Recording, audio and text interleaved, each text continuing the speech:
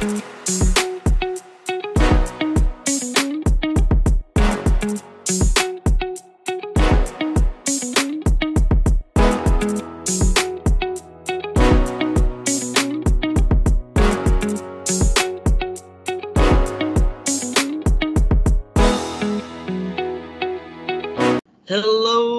and welcome to another episode of the Planet Fantasy Podcast. This planet is inhabited with fantasy drafts of our favorite properties and characters, fantasy cast of dream movies, Hunger Games, award shows, and anything else we deem to be a part of our vibe. On this planet, fantasy rules. And hello, I am one of your hosts and binger of the cosmos, Damon. And with me is my better half, the soup slut himself, Kyle. How's it going, man? Doing great, my friend. It's a great Sunday evening, and I am fucking hyped to talk about a fantastic show. How are you? I am doing okay. You know, life could be better, but it could be worse. Just ready to get this next week going, and hopefully, you know, it'll get back on track. But so Kyle, what do you have for the people today for your rec of the week? Yeah, bit of an old one. It's been in theaters for I think a week or so now. I would love to recommend the movie Bullet Train.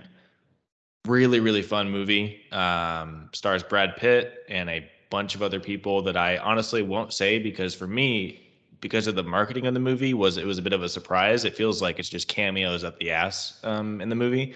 And it was directed by David Leitch, who did Deadpool 2. I think he did the John Wick movies. Very much has that style of action, very like frantic and chaotic. It's essentially a bunch of hitmen and hitwomen on a bullet train in Japan. And they all have like different motivations to be on the train.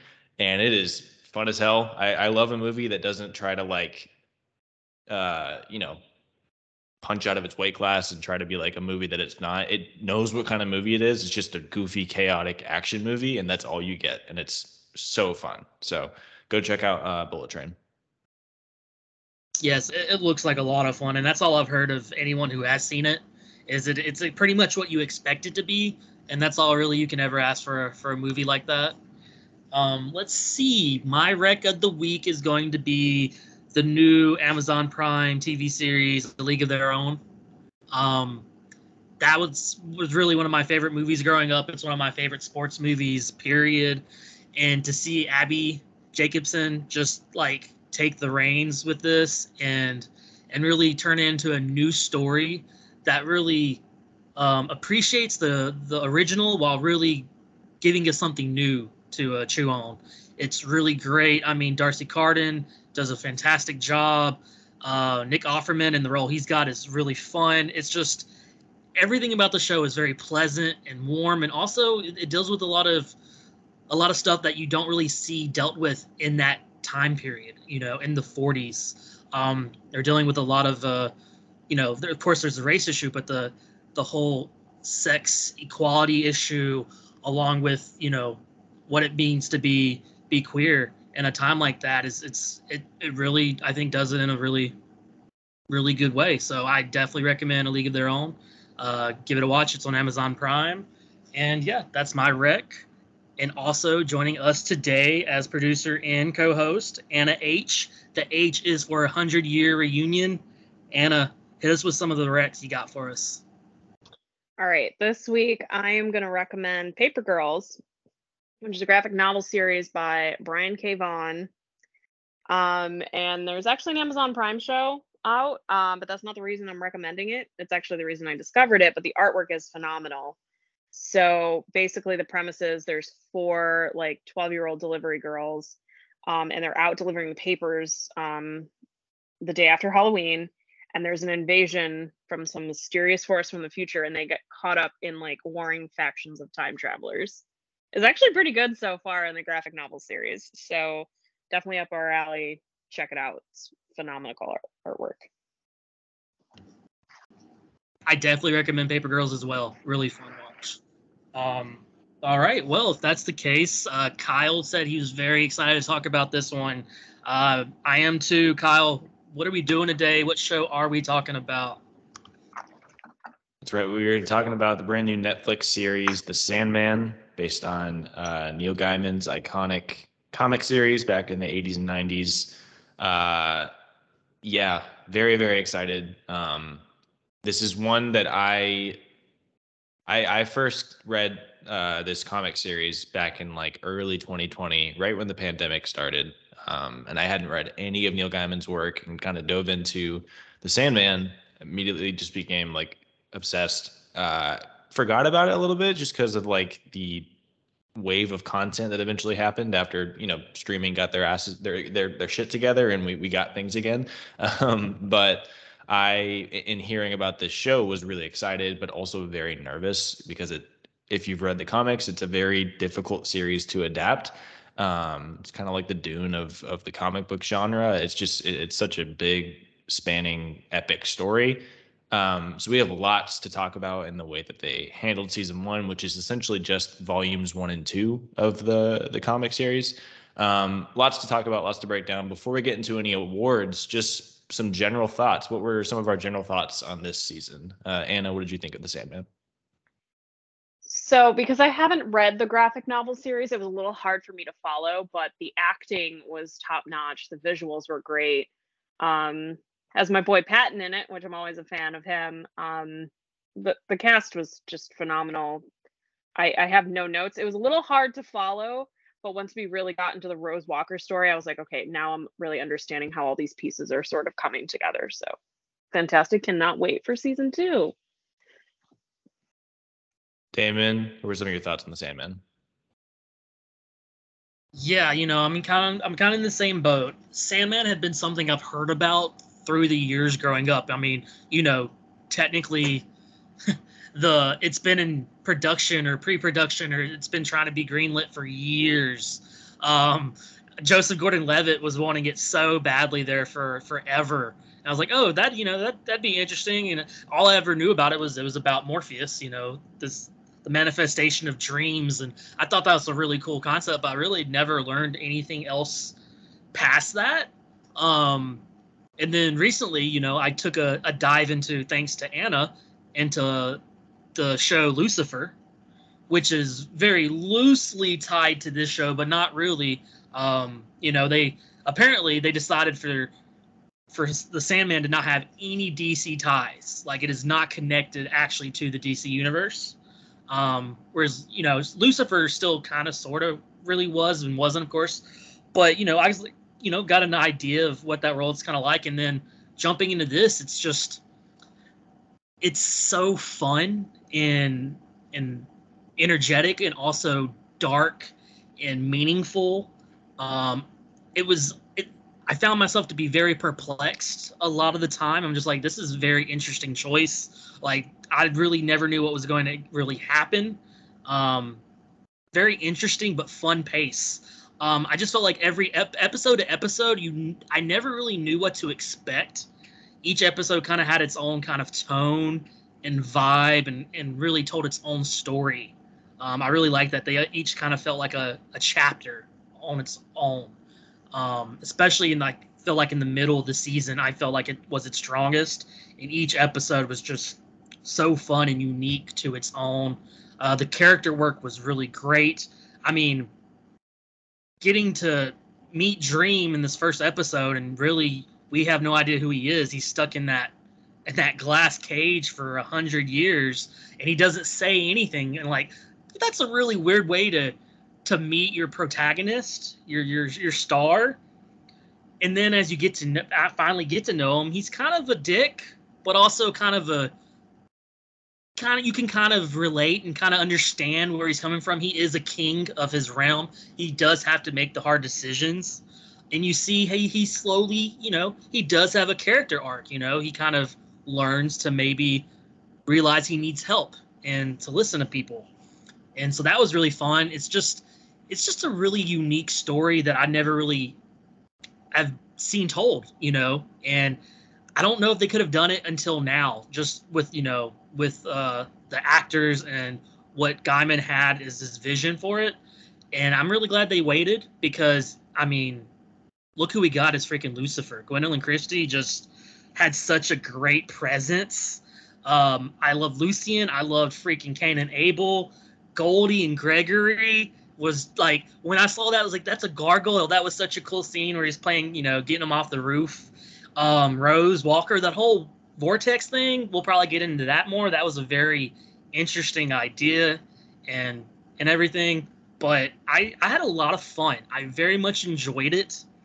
And I mean, as a testament to the story in the season 1, I'm very, very ready to see what happens in season 2. So they got me hooked. So Kyle, talk to us. What were your thoughts on this? You had read the graphic novel before and everything. So how did this compare to you? Yeah, like I said, going in very nervous. I actually can't remember being this nervous about the adaptation of something in a long time, just because a lot of times, like with The Boys or Invincible, watched those not really knowing the source material, and then made the conscious decision to not. I still have not read The Boys or Invincible, because now I'm into the show, and I don't want to be spoiled on what the future direction they might go. Going into this though, yeah, like I said, I had very, very recent fond memories of the graphic novel. And I have started to read a lot more of Gaiman's work, and I was very nervous because it is such a sprawling story. One thing I'll say right off the bat, with all the fucking disasters going on at Warner Brothers, I am so glad that Netflix picked this up.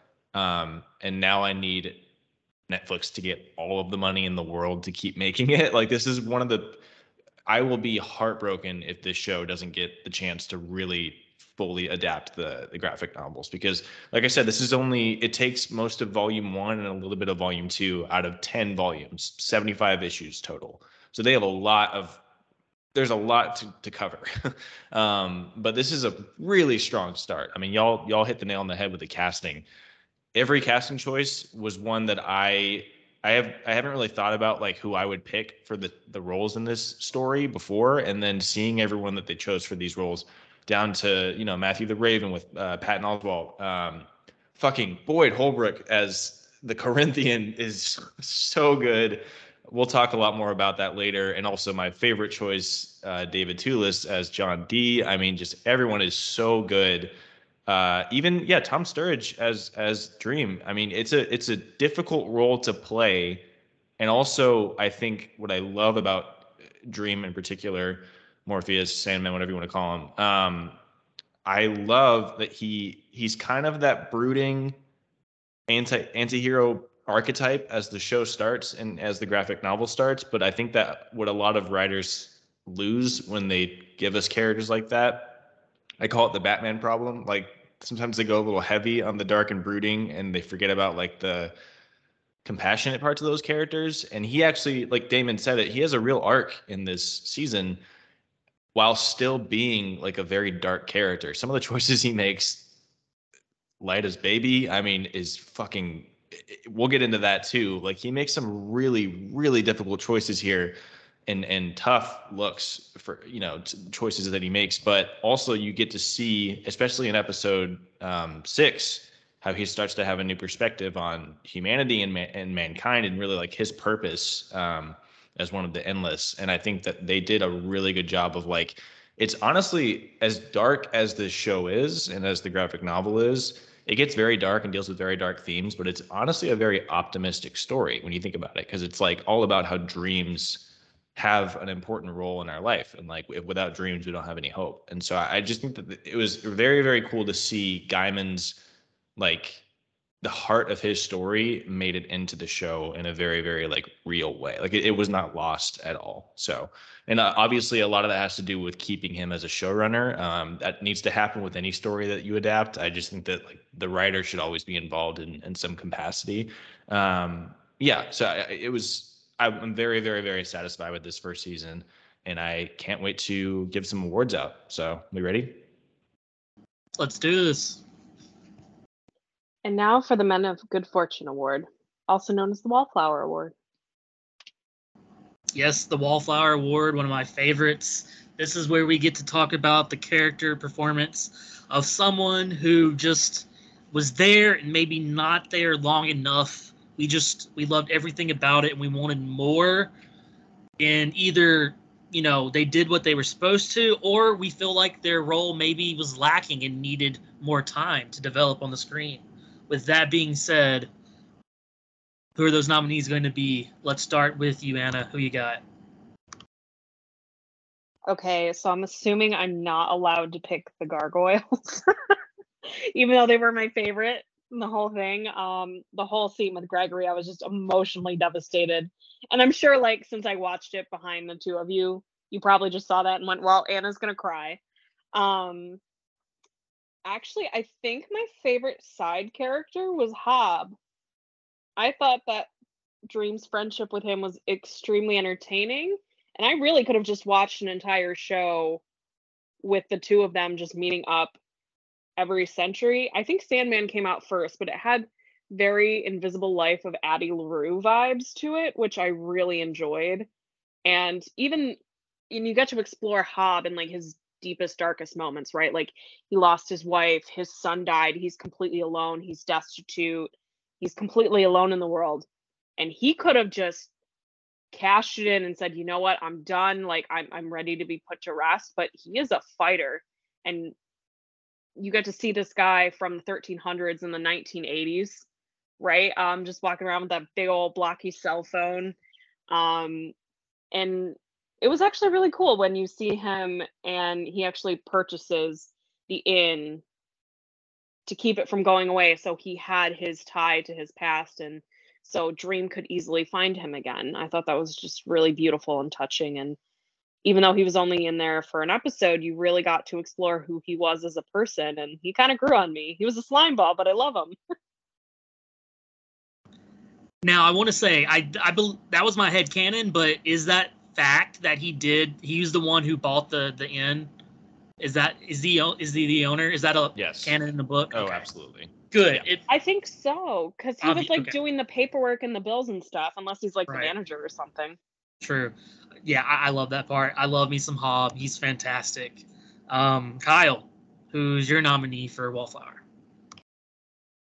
This is actually this is usually one of my favorite awards for the Effies, and is a really, really hard award this time because one, like we still have, hopefully, if this gets money and gets renewed for a season 2, we have a long ways to go. So I feel like a lot of these characters will get their moment to shine in the future. But also, I don't know about y'all, but I felt like season 1 did a really great job of balancing arcs and like letting a lot of characters have times to shine. That being said, I will say for this pick, I was really excited to see the adaptation. I loved who they picked to cast in the role and a new updated take on the role. I'm going to go with Jenna Coleman as Joanna Constantine. Kind of another example of Damon was talking about Lucifer. I loved Matt Ryan's take on Constantine in his ill-fated one season series that should not have gotten canceled, and also just in the CW in general. Don't always love those shows, but I would love every time he would show up in like Legends of Tomorrow and stuff.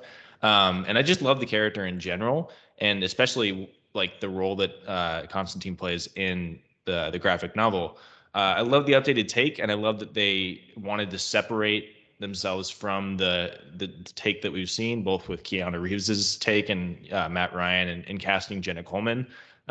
Instead of just casting her as, because Constantine does have a daughter named Joanna.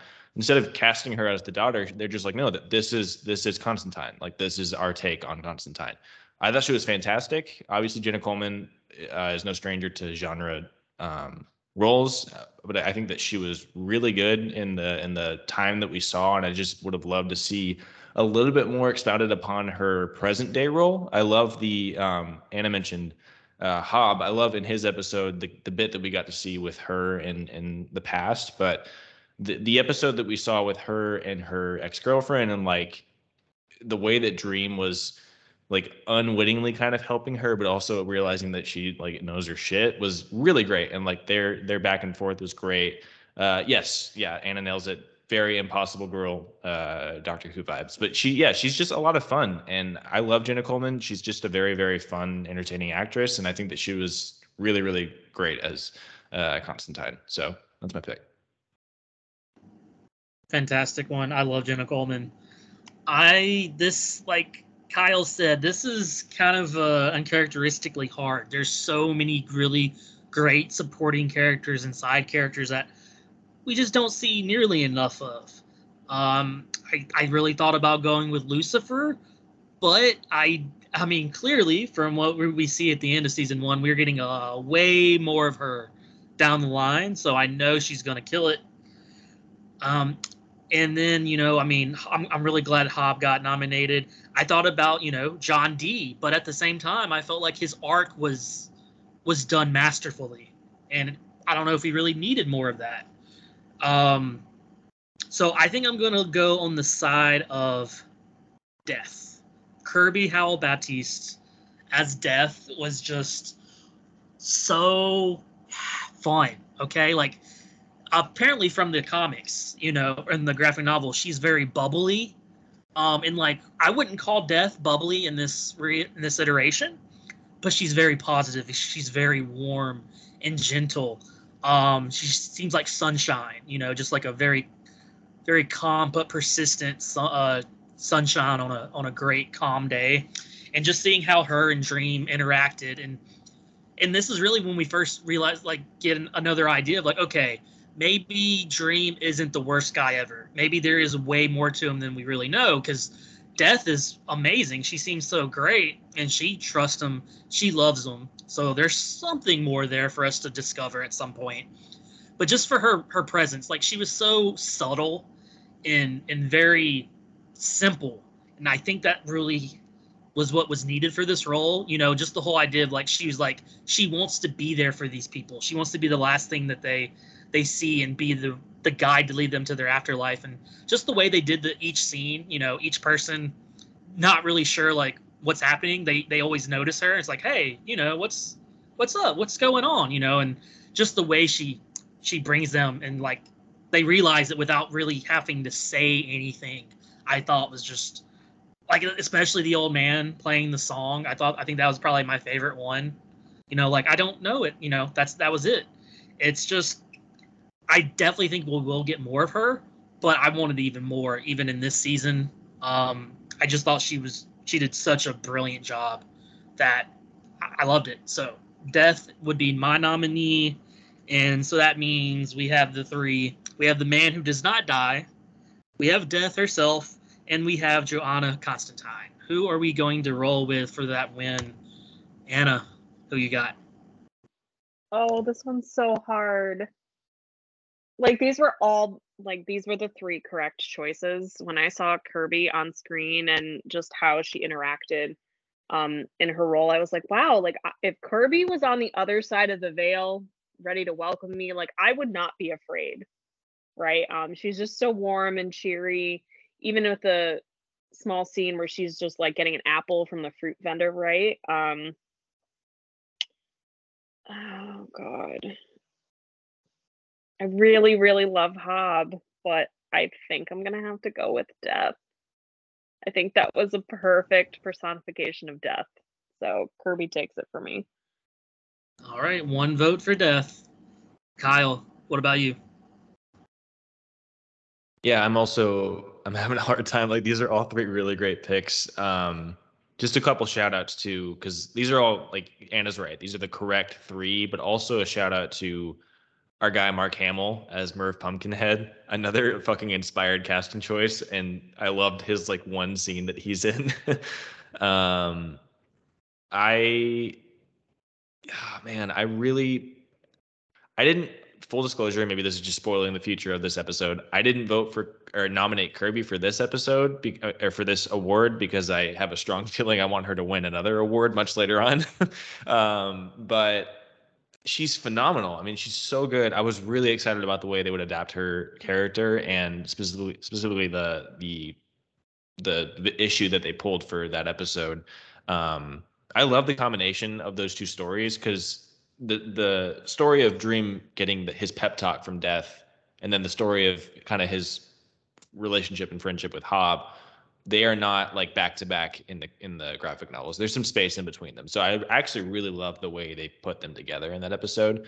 I enjoyed that continuity, but I think I'm going to vote for her as well. I think that we will see much more of her in the future, in further seasons. But as for this season, like, she was just magnetic every time she was on screen. And if you want shameless plug, if you want another very similar take on Death, go back a few episodes to 108, our jukebox draft, to listen to a very, very, very similar take on Death's role. But as soon as I remembered the graphic novel and like understood that's what they were doing and the role that she plays, it was very emotionally resonant, and I thought that she was phenomenal. So that's my vote.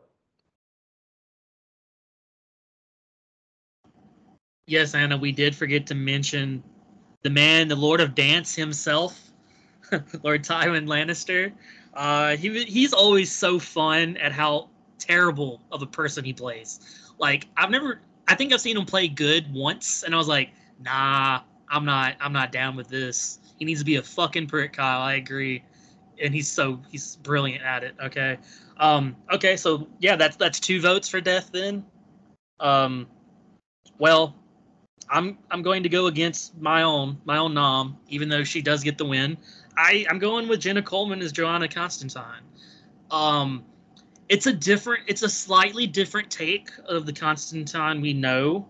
She's not as disheveled or as chaotic maybe as our guy tends to be, but she still has the same makeup. Okay, a lot of the same bare bones, and she's so fun in a role like that. She's very wry and very wry, very bi.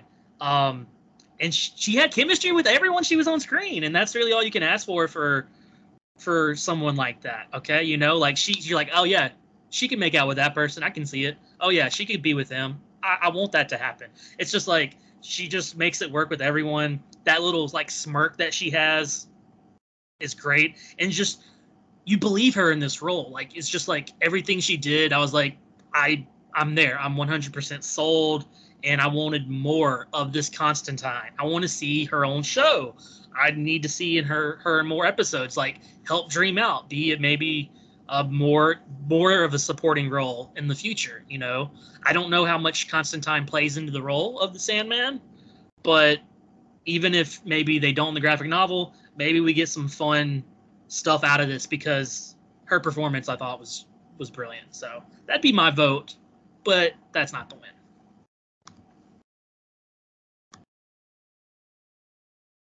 And the winner is Death. And now on to our Dream Country Award. That's right. The Dream Country Award, also known this time as the Kodak Moment.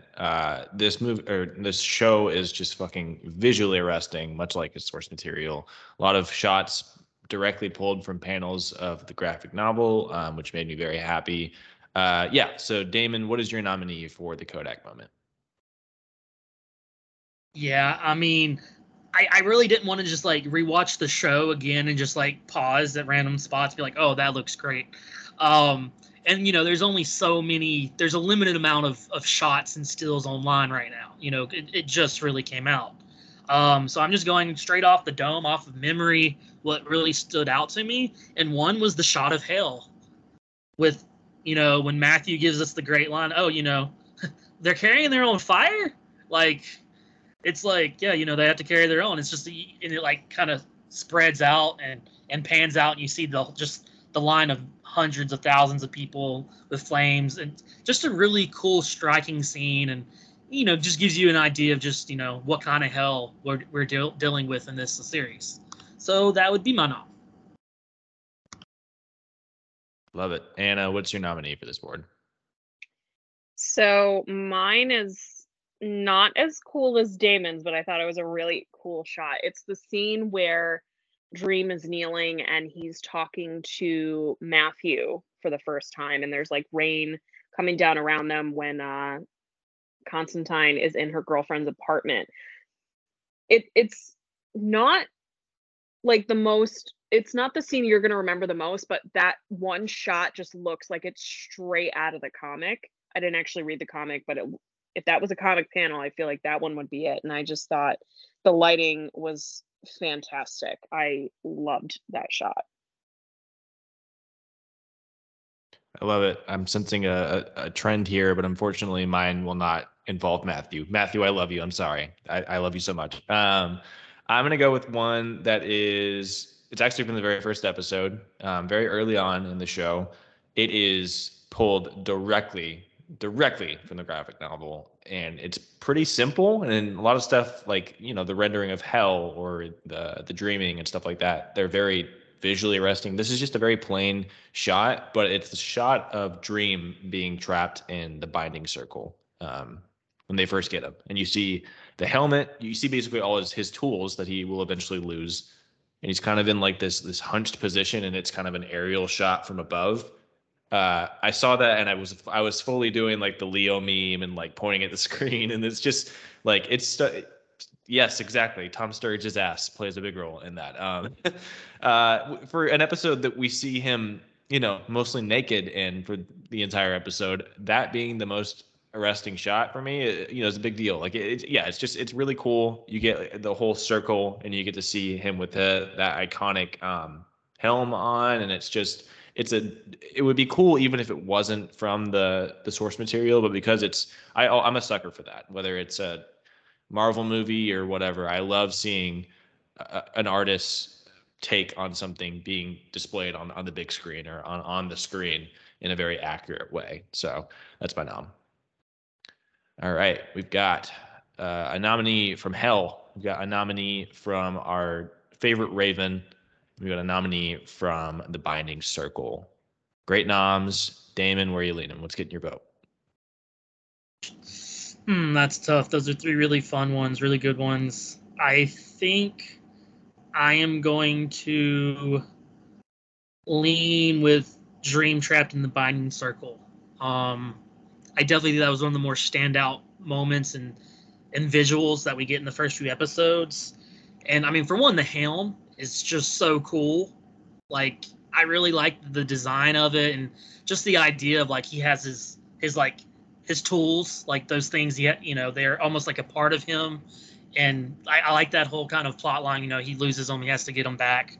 I really love the look of that one. So I need my tools. Yeah, that's got my vote. Oh god, I don't know why I just thought of Dennis. Like, it just came to me when you said tools, and all I could think of was fetish shit. I like to bind. I like to be bound. I need my tools. Anna, let's get your vote for this award. Dennis's dream. That's what we need. Dennis's dream. And Amazing. Charlie is Lucian. And Danny is Lucifer, of course.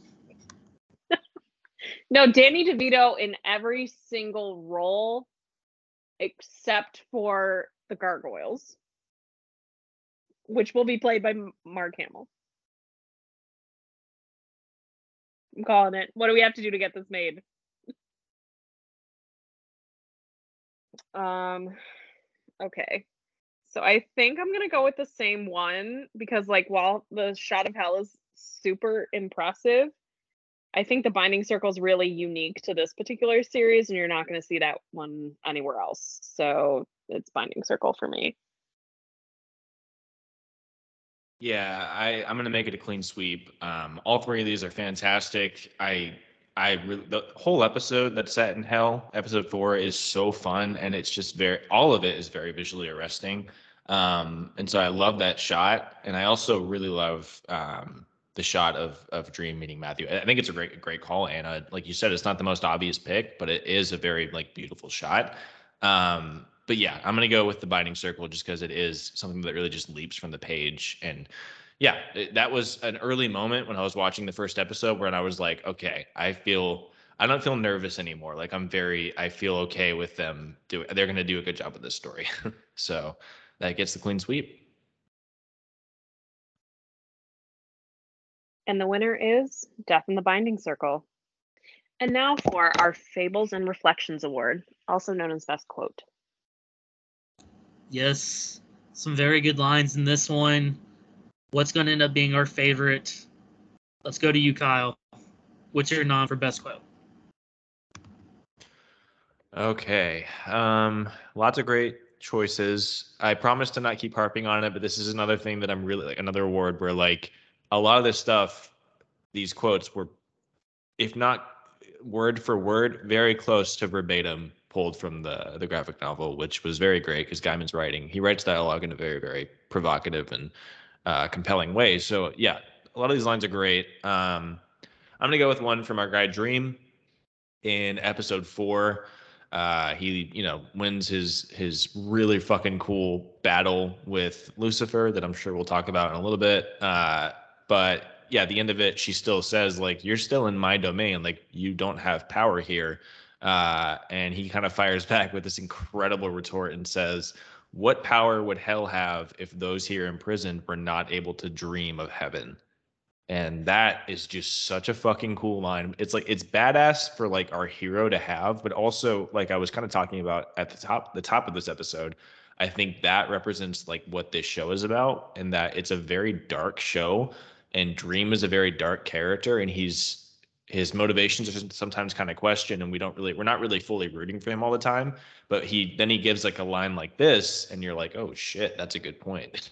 Like, what, we see how miserable it is in this version of hell, right? Like we get the moment earlier, the really sad moment when he sees his former lover from another life. And I love that in the same episode that happens, you get that we kind of come back on his side with this line where he talks about how, hell doesn't mean anything for these people because they're still able to dream of heaven, or dream of getting out, and they have that hope. And that's the title of the episode, A Hope in Hell. So obviously we're going to see more of Lucifer and more of what happens in hell and all of that in future seasons, but I thought that line was great, so that's my nom.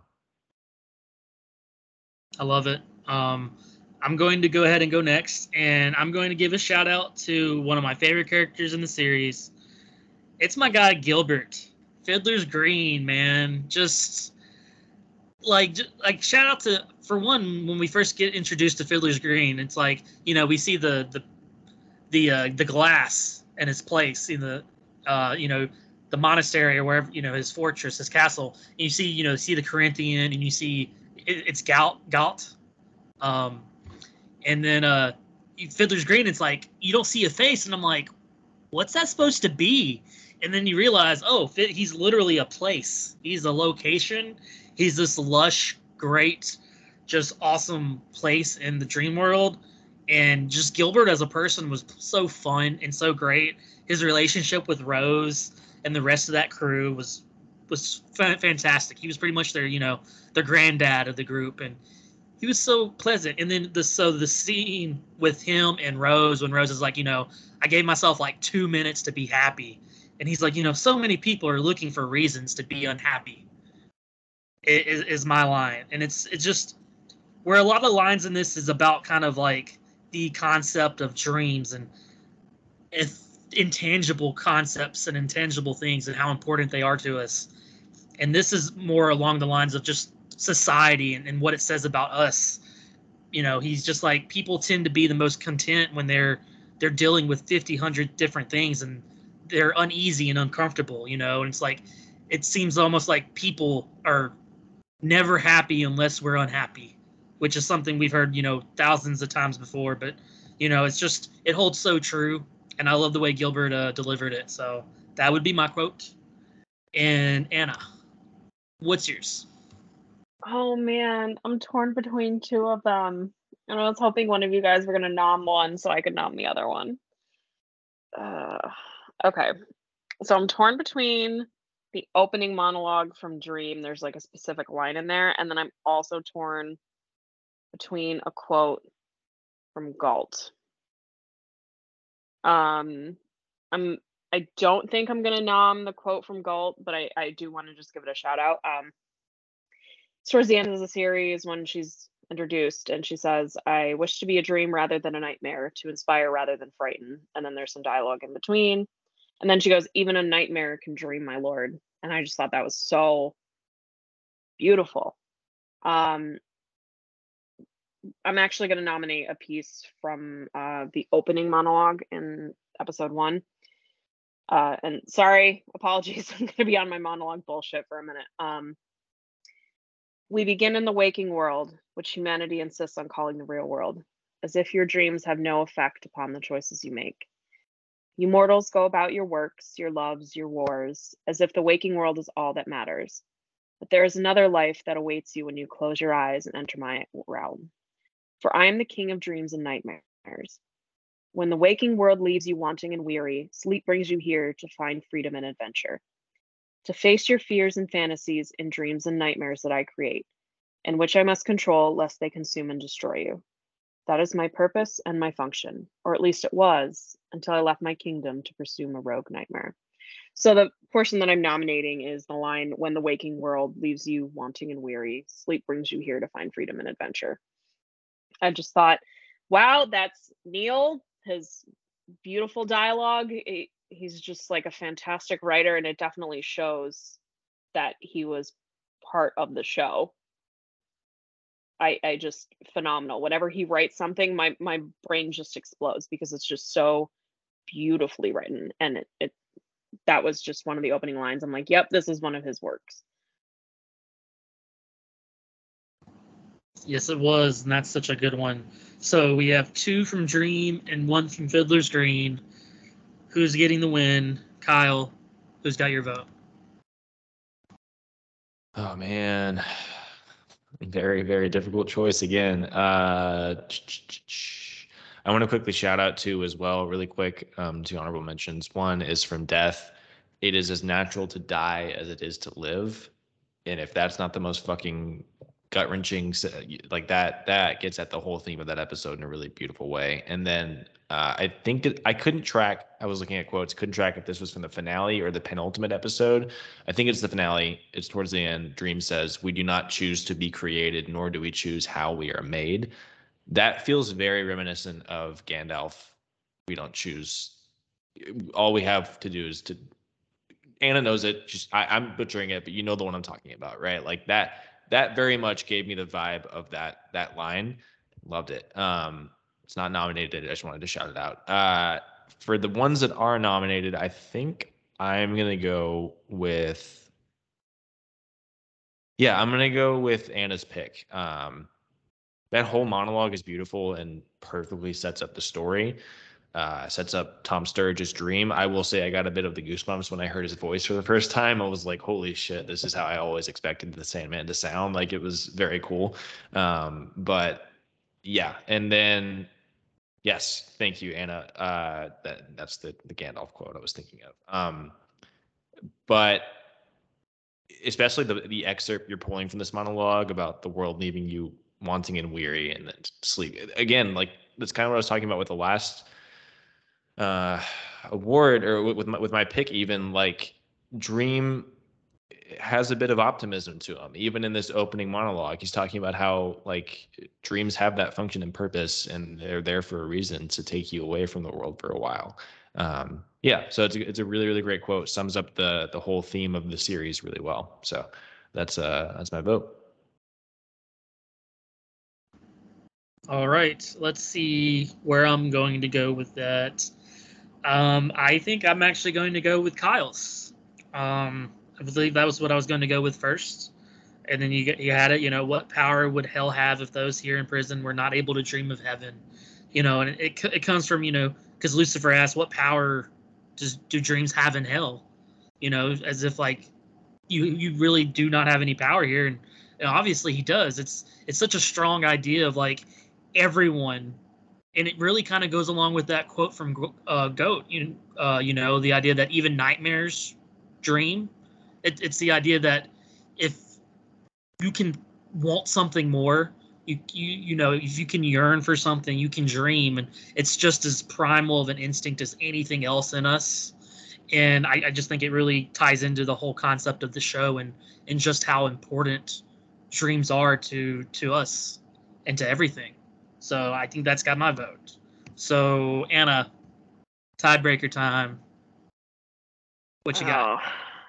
It would come down to the 2 dream quotes. I think I'm gonna go with the one I nommed, just because it was a really strong start to the series, and it set the tone, and it captured me right from the get-go. So yeah, the winner is Wanting and Weary. And up next, the Slaughter on Fifth Avenue Award. That's right. Now, if you may be questioning the name of some of these awards, I decided to get real on my bullshit and name each of them after issues or volumes of the graphic novel. So I promise this is not just out of left field. This is one of the graphic novel or one of the graphic novel titles. Class Bully basically is our award right now. Best villain, best antagonist. There's quite a few to pick from. Some of these characters are more morally ambiguous, but some of them are just straight up evil. So I'll be interested to see the directions that we go in. Anna, kick us off. What's getting your nom for Class Bully? I feel like the Corinthian is the obvious choice, but I'm actually going to go with Desire. Desire's playing a long game here, and I appreciate it. Kind of want to see what they're doing. Also, they're very fabulous, and I love a fabulous evil villain. Yeah, it's just so conniving, like what's happening here. Especially with the reveal at the end with Unity and Desire hooking up. I really got to know what's happening. It's gonna be eating away at the back of my brain. I have to know. Just that mic drop moment for me, like my jaw dropped. What an evil, conniving creature. It's Desire all day, every day. All right, one nom for Desire. Damon, what's getting your nom for Class Bully? It's got to be the Corinthian. Okay. I mean, just from the moment you see him step on screen, he's just got this vibe, this energy.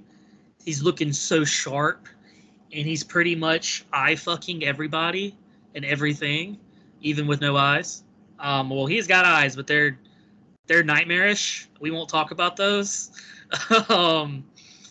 Just the idea of like he's this loose nightmare, and the fact that he's kind of behind putting keeping Dream locked up for so long, and he's had his hands in a bunch of other stuff, which apparently I hear is not exactly the case in the graphic novel. So props to them for giving him a much more substantial role, which I think was the way to go. I love the Corinthian. He was charming and sociopathic in that kind of way. And I love the idea that he comes around and really creates the energy that was required to really start the serial killer craze. He really just gives us that urge for people to really latch into their carnal desires, and it gives us the amazing serial convention, which is just one of my favorite play on words ever, and it's just hilarious. So Anna. I just need to talk about the serial convention real quick. I love how Jed and the cereal convention was like, where's all the damn cereal? And I'm like, excellent question, Jed. Also sparked the notion in my mind, like, if you were a serial killer going to a fake cereal convention, what cereal would you eat? Like, is this the Lucky Charms situation? Is this Honey Bunches of Oats? Raisin Bran? I got a lot of questions here. I'm going to eat shredded wheat so they know exactly what vibe I'm getting. Good God. Wheat germ. That's the thing. I don't think they cared. They didn't care about the cereal. It was the name only. Like, there was no big signs for cereal out there or anything. There was like no bowls to make it look like they were there for cereal. It was just a name and then a bunch of creepy looking dudes and women walking around. It's like, great, okay, y'all really blended in, y'all. Good job. Here's my question though. Like, if these people are like quote unquote collectors / serial killers, right? They spend all their time meticulously planning on how they're gonna murder people. Who did not think to get in touch with General fucking Mills to get some cereal sponsorship there? Like, that just seems like somebody dropped the ball. They're thinking about other priorities. Their priorities was not about the clouding themselves. They just wanted to get a place. They thought the cereal convention was good enough. They not really like don't covering their damn cover story. Exactly. Amazing. Kyle says the Trix is his vote. No. Yeah. No. That's I want to vote for Trix Rabbit, but we know he's a killer anyway. I am delighted that my first choice is still available, so I'm gonna go ahead and grab it. David Toulis as John D is just something to behold. This is another example. So Damon just mentioned, Boyd Holbrook as the Corinthian, his role is very, very expanded in this as opposed to the graphic novel.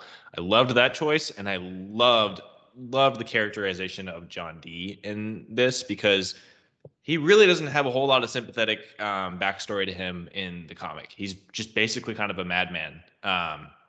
He's a lot more sinister, and he's very sinister in this. I will say, I obviously recommend reading the source material. I will say the issue that the episode that he is most featured in is based on, called 24 Hours. I recommend it, but it's a deeply, deeply disturbing and upsetting issue. Like, it's probably the most upsetting comic I've ever read. So just take that as you will. There's a lot of if you watch the episode, you can kind of infer and imagine what they expand upon on the page. That being said, I think that the way he played it was just so fucking unnerving. Like, I love David Toulis. Obviously, he plays, my favorite Harry Potter character, Lupin. And despite how much of a mess his character was in Wonder Woman, I think he did a good job with what he could do. I've always thought he's a great actor. He's great in the Fargo TV series and the role that he has there. And like I said, they gave John a lot more of a sympathetic kind of background here with the shit that happened with his mother. And then it's a testament to episode 4, A Hope in Hell. Half of the time we spend in hell is great, but the fact that there's an episode set in hell, and the scariest things that happen in that episode are just in a car with him and our girl, Dr. Sharon from Ted Lasso. That stuff is just absolutely unnerving. And I think David Toulis plays it so well. And we always talk about, like, villains. A compelling villain is one that believes that they're in the right. And I think that the way he plays John, and the way that he believes that, like, lying is the worst thing that you can do, and what he wants to do is to just reveal the truth and for everyone to stop lying. And I think that's what makes the episode 24/7 so damn effective and just chilling at the end of it. Nothing, overly supernatural happens to cause all of that horrible violence at the end of the episode. It's people just doing things that they wanted to, in their base instincts. Like, it's just humans being humans and being terrible.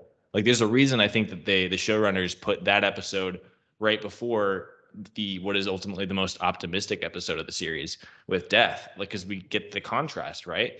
And the way David Toulis plays it in that diner, I mean, that whole episode is just slow burn. It's just building tension, and the way he plays it, and kind of like surveying the whole diner and watching all these lives intersect, and kind of fucking with them and manipulating them, and then the climax at the end of him fighting Dream and then being trapped. I think, honestly, like, I don't think it's hyperbole. I really do think this is probably one of my favorite villain performances in any medium, TV show, movie, whatever, in probably the last, like, 5-10 years. I mean, I think it's so well done.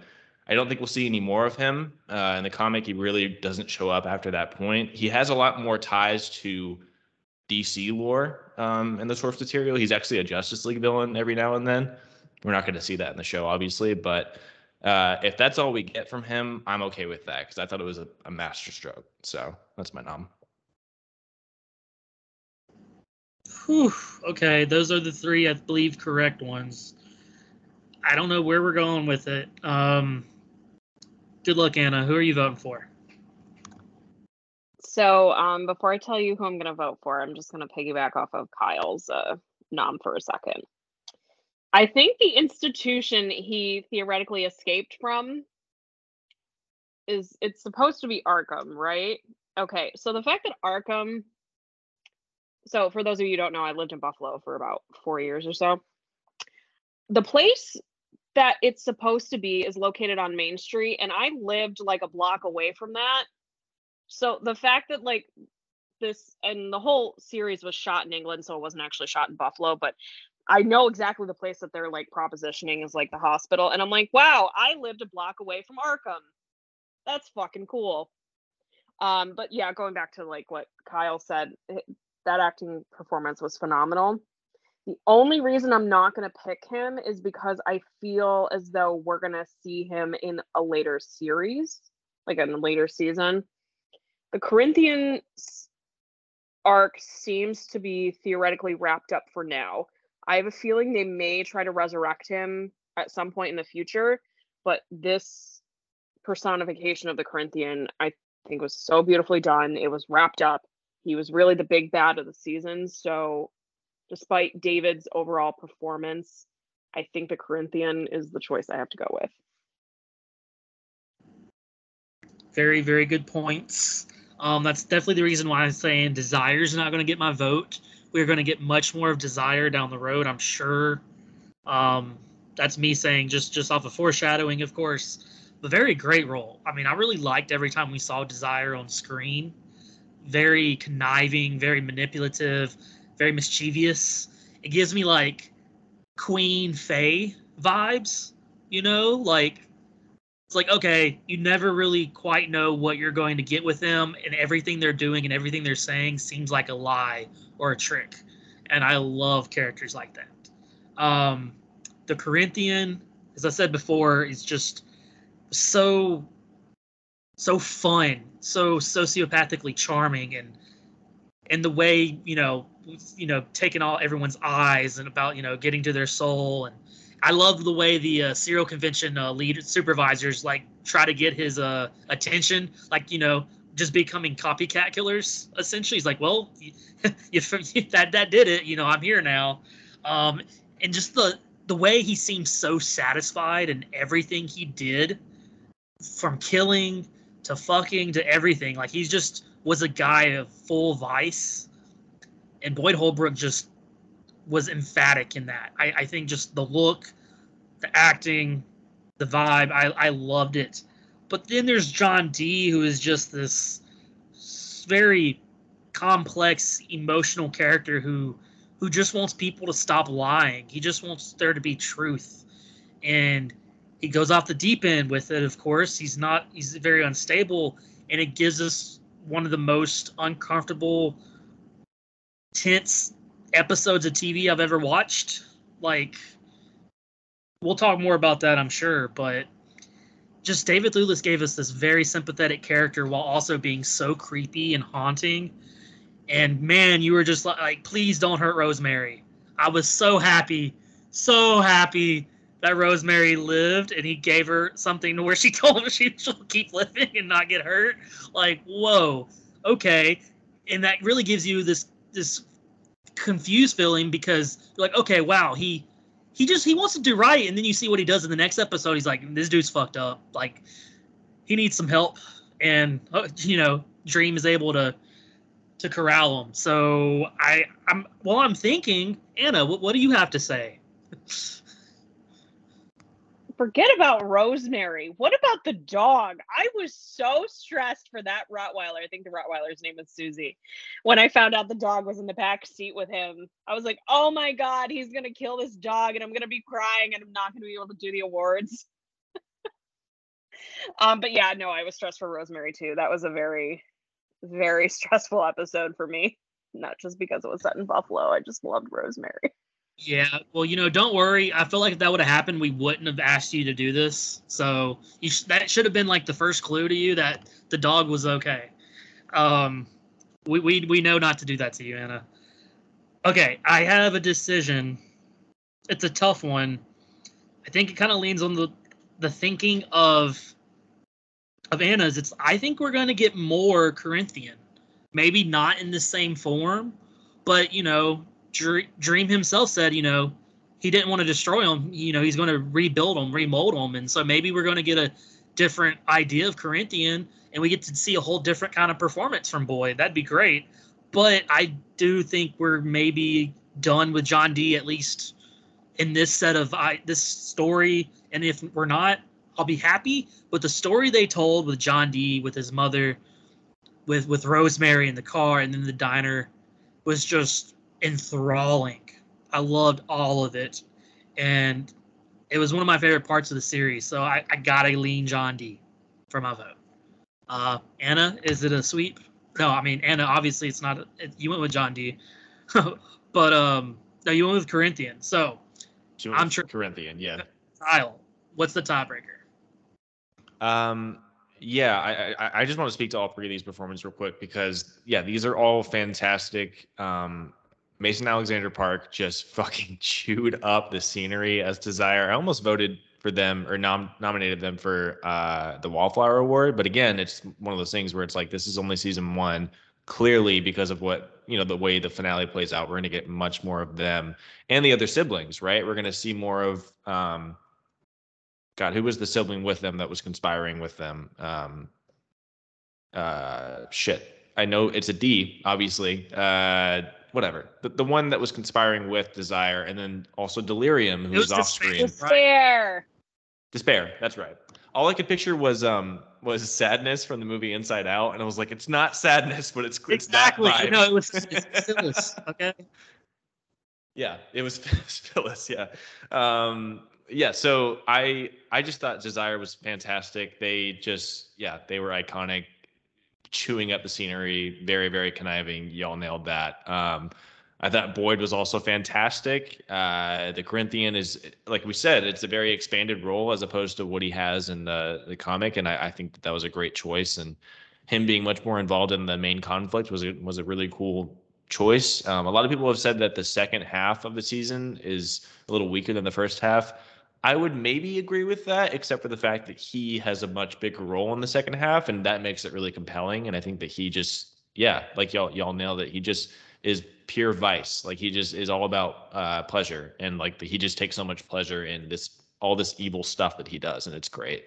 I'm gonna stick with John D though. I think that David was just fucking on another level as John, and I was really excited to see the way that he was adapted, and even to him being just having that backstory with his mother was really fascinating. And then I just think that it's hard to explain. Like as I was watching, I was trying to formulate what I found so compelling about his performance, and I think it's because he plays it with a sense of like almost, I wouldn't say childlike innocence because clearly it's not, but like childlike naivety, or like because like the way he runs into Rosemary and meets her, it's very like childlike, right? And then her in the back of the car, he has this very like, it's all about David's facial acting, but he has this like look that he gives, and you immediately think that you feel very sympathetic of him, and you're like, oh my god, like this guy needs to be protected, and he seems very helpless.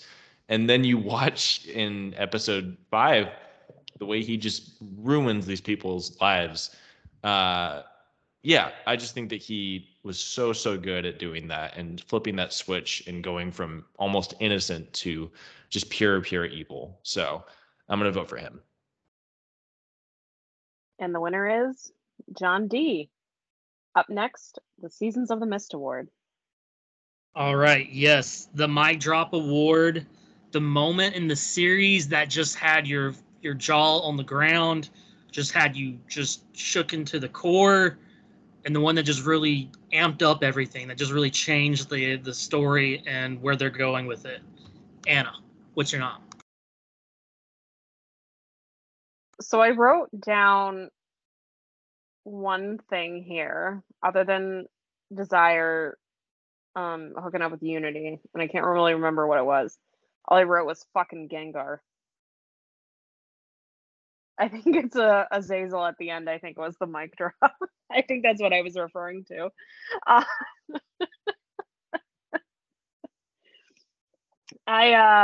Yeah, when that scene popped up, I thought, oh, like Gwendolyn Christie is Lucifer, like that's pretty cool. And then we don't really see her again for a while. And I was just really curious how they were going to wrap this all together. And then you see Lucifer and Azazel talking, and it gives very large, big, bad vibes. And I'm really interested to see how they're going to take this character arc in the next season, because there is a bigger bad other than the devil. Also, how cool was the character design for Azazel? That was fucking awesome. It really was. That was wild. Like, okay, they went there. This is a thing that is, you can't really conceptualize what it even looks like. I was hoping that maybe they'll do that with the angels too. Like how biblical the angels are. Like, yeah, it's a beast with like 1,000 eyes and everything.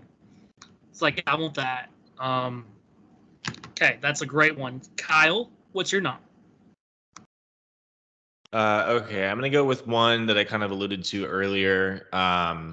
It's a really shocking. It works for this award, and then also kind of for I will say I won't nominate it for the Great Expectations Award, but I think it works for both because it has ramifications for the future. But uh, Dream basically claiming Lida's baby because the baby was born in the dreaming, like it's of his realm.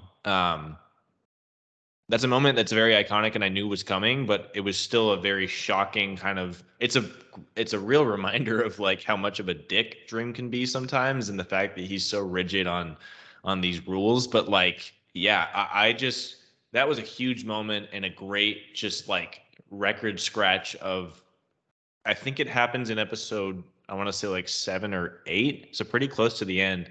Episode 6, I think, is his real turning point when he gets to kind of shadow death on her uh, various escapades, and then we get to see his story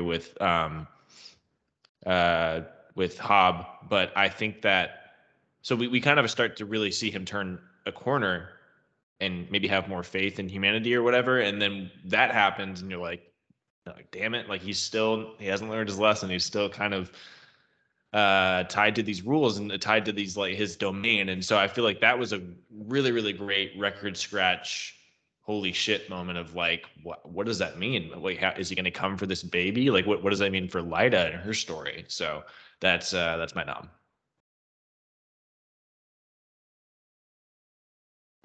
Hell yeah, that's a great one. So I'm going to go with one. It to me, it really spoke. It really gave us the first inkling of who Dream kind of is. Mentioned it a little bit earlier, but it was just such a touching scene. It was such a mind blowing scene. It was sad, and I'm just talking about when Dream absorbs Gregory. It's just another moment of Dream kind of being an asshole while also doing what he thinks he has to do. It's him being the king of Dream, and just like it was so heartbreaking. But he does it in such a gentle way. He's like, I'm not here to ask you to. I'm here to ask Gregory. Like, and just the talk between the two was so sweet and sad. But it's just like, damn. And then you see that happen. It's like, okay, well, damn, okay. I'm really sad for Gregory, but Dream looks like he's able to do some shit now. So let's see where we go from here. Really gets the story kind of pumping and going, while also giving us a really big window into kind of the who Dream is and who he can turn into too. So that's my vote. Um, well, that's my nom rather. I don't know if it's gonna be my vote, but Anna, what's your vote? I totally forgot about Gregory and now I'm emotionally distraught again. Um, I think for me, it's probably going to be Dream claiming Lyda's baby. I think that one was probably the most shocking. And then again, Dream has never really grown up in like the traditional human family, right? So that bond is just not as prevalent to him. But to everybody else watching the screen, they're just like, did he just really do that? He did. And now poor Lyda is going to have to live in this constant fear of when is she going to like lose her kid for the rest of her child's life, right? She could just like drop her kid off at school one day and then never know where her child is. And that to me as a woman is terrifying.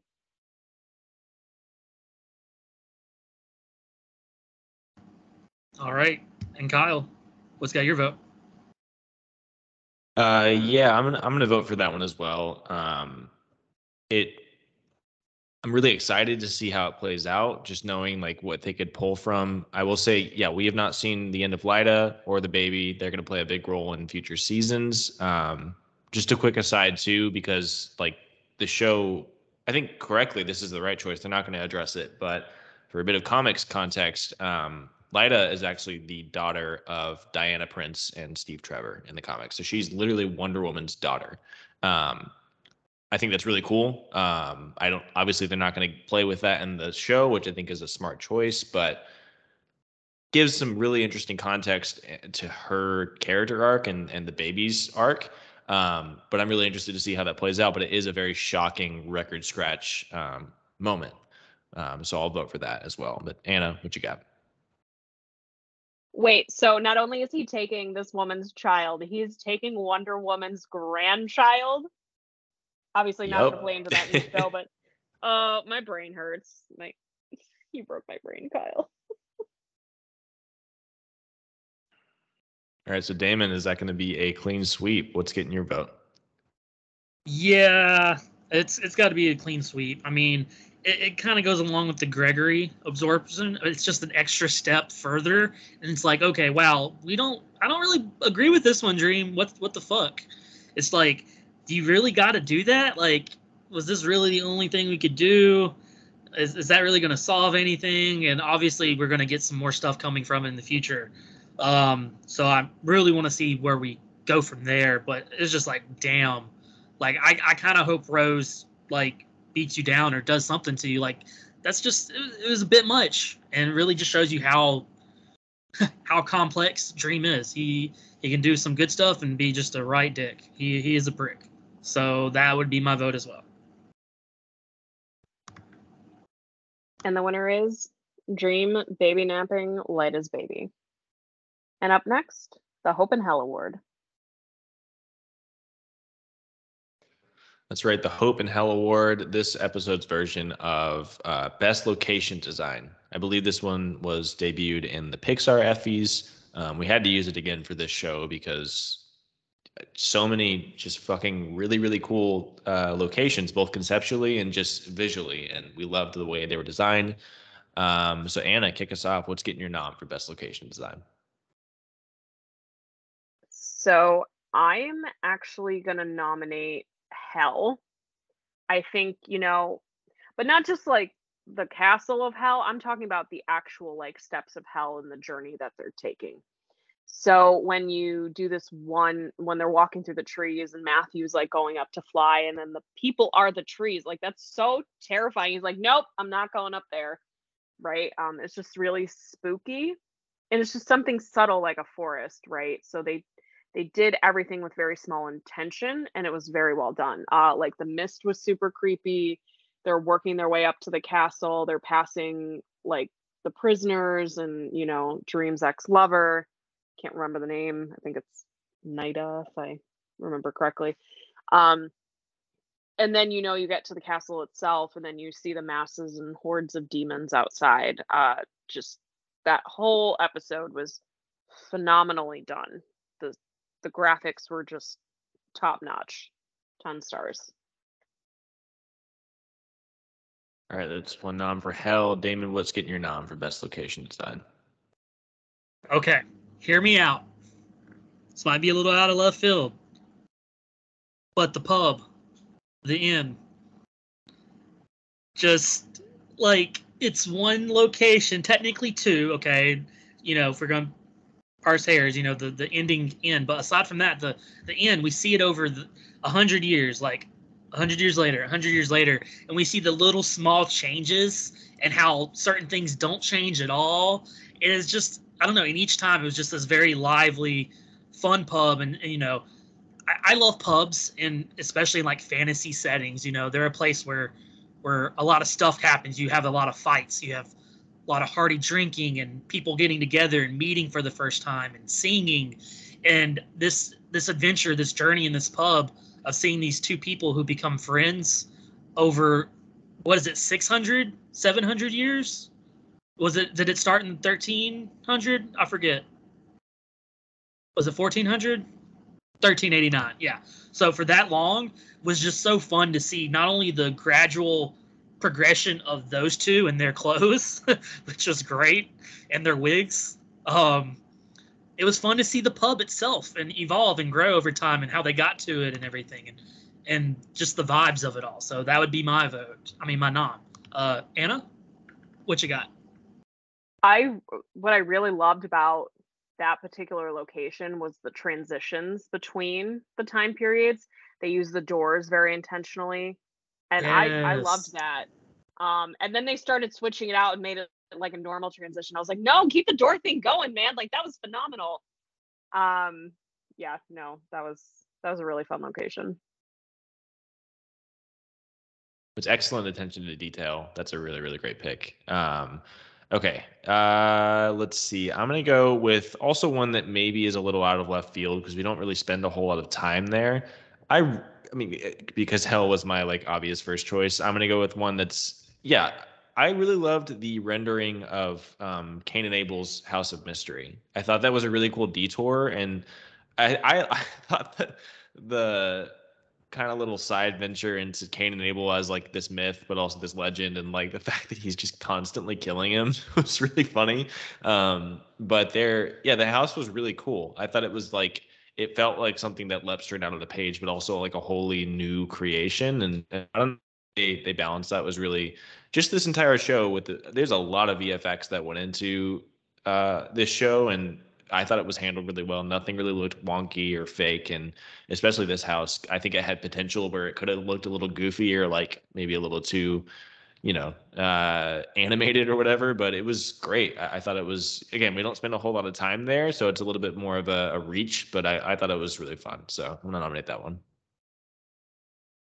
Okay, so voting wise, I don't know where I'm going with this because Hell was really cool. The House of Mystery was great. You know what? I'm just gonna stick with the pub, the inn. Be just like I said, it's just really fun and clever the way they're able to really show us the difference and the change and the growth of this one location through the ages. And like Anna said, the transitions from scene to scene were great, and it was just I don't know, really really great subtle location that I really liked. So that gets my vote. What say you, Anna? These are honestly not the ones I thought you guys were gonna go with, and I'm really impressed. I don't know why I expect everybody to just pick like the obvious choices with these awards. Um, the thing I really liked about Cain and Abel's House of Mystery, and like I just did a little bit of research while we were talking here, and apparently Neil was the one who came up with like the Graveyard Resurrection one. So when I saw that in the back of my mind, I was like, oh yeah, Chilling Adventures of Sabrina. And then I'm looking at the comic and I was like, nope, Neil came out with that first. They definitely jacked that from him. But yeah, it was like a really fun place to explore. Like it was just like a really normal looking house it was like made out of stone. It was very cozy and fun. You had gargoyles, which is fantastic.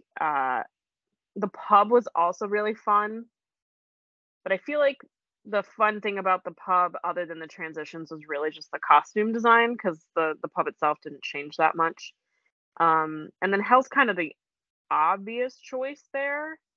I feel like I'm gonna go with the House of Mystery with Cain and Abel because I think that was really fun and unique. Very nice. One vote for Cain and Abel's House of Mystery. Kyle with the tie once again. What you got? Damn, this sucks. I was really expecting to be easily voting for Hell as a clean sweep. Damn. Yeah, they're all really great, and you like. There's great cases to be made for all three of them. This is a lot more difficult of a choice than I expected. I want to vote for Hell, but we don't have like a second tiebreaker to, and I'm not bringing that on here to talk about Lucifer's Starfighter. So I'm gonna go with the Inn. I think that y'all made a really great case for it in like the transitions and watching the real subtle differences and how it evolved as time evolved. I love that story from the comic, and I think that it was adapted really well. And there's more to talk about with some of the other people that he meets in that inn over time, some of the historical figures that he meets. But for the location itself, yeah, I love the rendering of the inn. So that'll be my vote. I just love how none of us actually picked like the Dream Realm or like Fiddler's Green, which were like the most beautiful places, right? I just thought that was great. And the winner is the Inn. And now for the Lord of Dreaming Award. Yes, the valedictorian, the best performance for a character in this series, season 1 of The Sandman. We're hopefully going to get more seasons, at least a season 2. But for season 1, who gave us the performance that we loved? It was undeniable. It made the season what it was. Let's go with Kyle. What you got? Thank you for going to me first. I am going to repay you by taking Kirby. I got to go with Kirby Howell Baptiste as Death. We talked about her already. She is just absolutely magnetic on screen.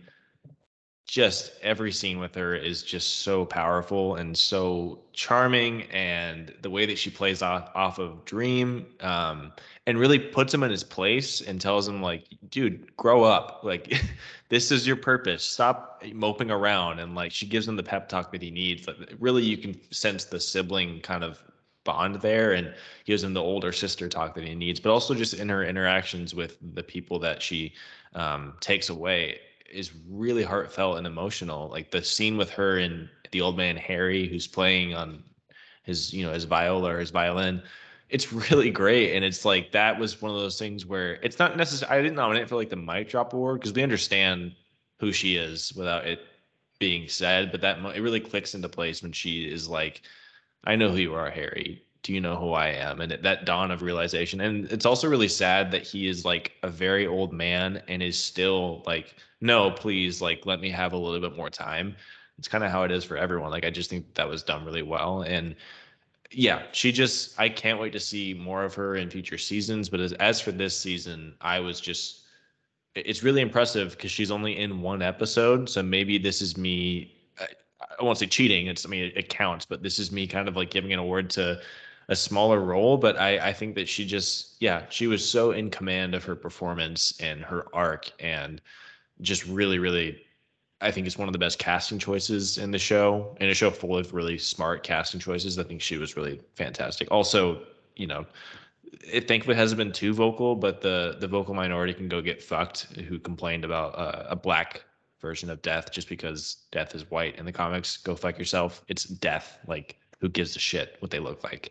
So they can go get They fucked. gender bent Joanna, so like, go fuck they were yourself. mad about that too. I mean, they're mad about all of it, and I'm glad they're mad. I hope they stop watching. But Kirby is my pick because she's just fantastic as Death. Those people are just the dumbest, most idiotic people ever. They really are. They make no sense. There is no basis for their logic other than they're hateful. So it's flawed. So glad you went with Kirby again. Death was great. Anna, who's your nom for valedictorian? Fuck. That's not one of the characters yet. I think that's season. Who is that? Is that one of the? Is that one of the endless? Is that one of the siblings? That's one of the endless, right? Okay. See, I know how these Effies work with you two. You never pick the obvious choices. And then, like, wait. One award ago, you just said, I don't know why I'm surprised when people don't pick the obvious choice. I know. I pretend like I'm not surprised, but then I am. And like, the person I want to nominate, I don't think I can nominate, because if I feel like if I don't nominate Tom Sturridge as Dream, like, he's just not going to get nommed. So I'm going to nominate Tom and his cheekbones, but just know, like, my heart goes out to Rose Walker. I wanted to nominate you so bad. Yeah, I mean, Tom needed to be picked. Like, I think that was one of the hard parts I felt like they had during the years of adapting this, was like getting the right person to play Dream, having someone just had that physicality of that look while also having this very subtle ambient like presence about him, but still being intimidating in a weird way. Like, he doesn't look physically intimidating at all, but something about his presence, like, he just has that otherworldliness about him. He is a Tumblr girl's wet dream. Exactly. That's pretty much what it is. That is the aesthetic they were going for, and they hit the nail on the head. Oh, that they did. With that being said, I do want to shout out Rose Walker. That she's on my list, but I just felt like this performance was a little bit more. And I mean, honestly, I think it's my favorite performance. It's Boyd Holbrook as the Corinthian. Just from the beginning to the end, everything he gives us, it's magnetic, it's fun, it's creepy, it's haunting. The speech he gives at the convention was something else. I loved when he goes to kill the person with his new convention buddies. Don't know why it just was shot so well, and the way he seems so happy and satisfied. It's like, we're gonna go kill somebody, guys. Let's go do this. It's just he embodies that absurdity and that psychopath that serial killers are, and it's just, I loved it. He was so fun. So I gotta nominate Boyd, the Corinthian. Anna, thoughts? We do not murder for profit. No, not at all. It's purely for pleasure. Only for pleasure. You know what's actually really funny about them like casting Boyd in this particular role was that in like the early 2000s and like the Harry Potter role playing like forums, everybody used Boyd as like a Malfoy. Everybody. So like when I see him on stage or on the show, I just think of like a really dark Malfoy. I think of like a Braxis Malfoy from like the Riddle era. That's like the vibes that I'm getting here, and it's just so creepy, and he nails it, and I love it. Now that you say that, I remember people using him all the time.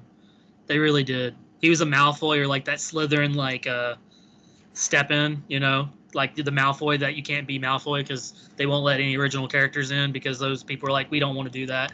It's not like I've only been on an RPG or 2 or 3, but anyways, dang. So that's my nom. That means we have Death, Dream, and the Corinthian, all vying for valedictorian. I mean, I'm happy with any of them getting this, but who's going to get the W? Kyle, who you got? Oh man, I am so fucking torn between Death and Dream.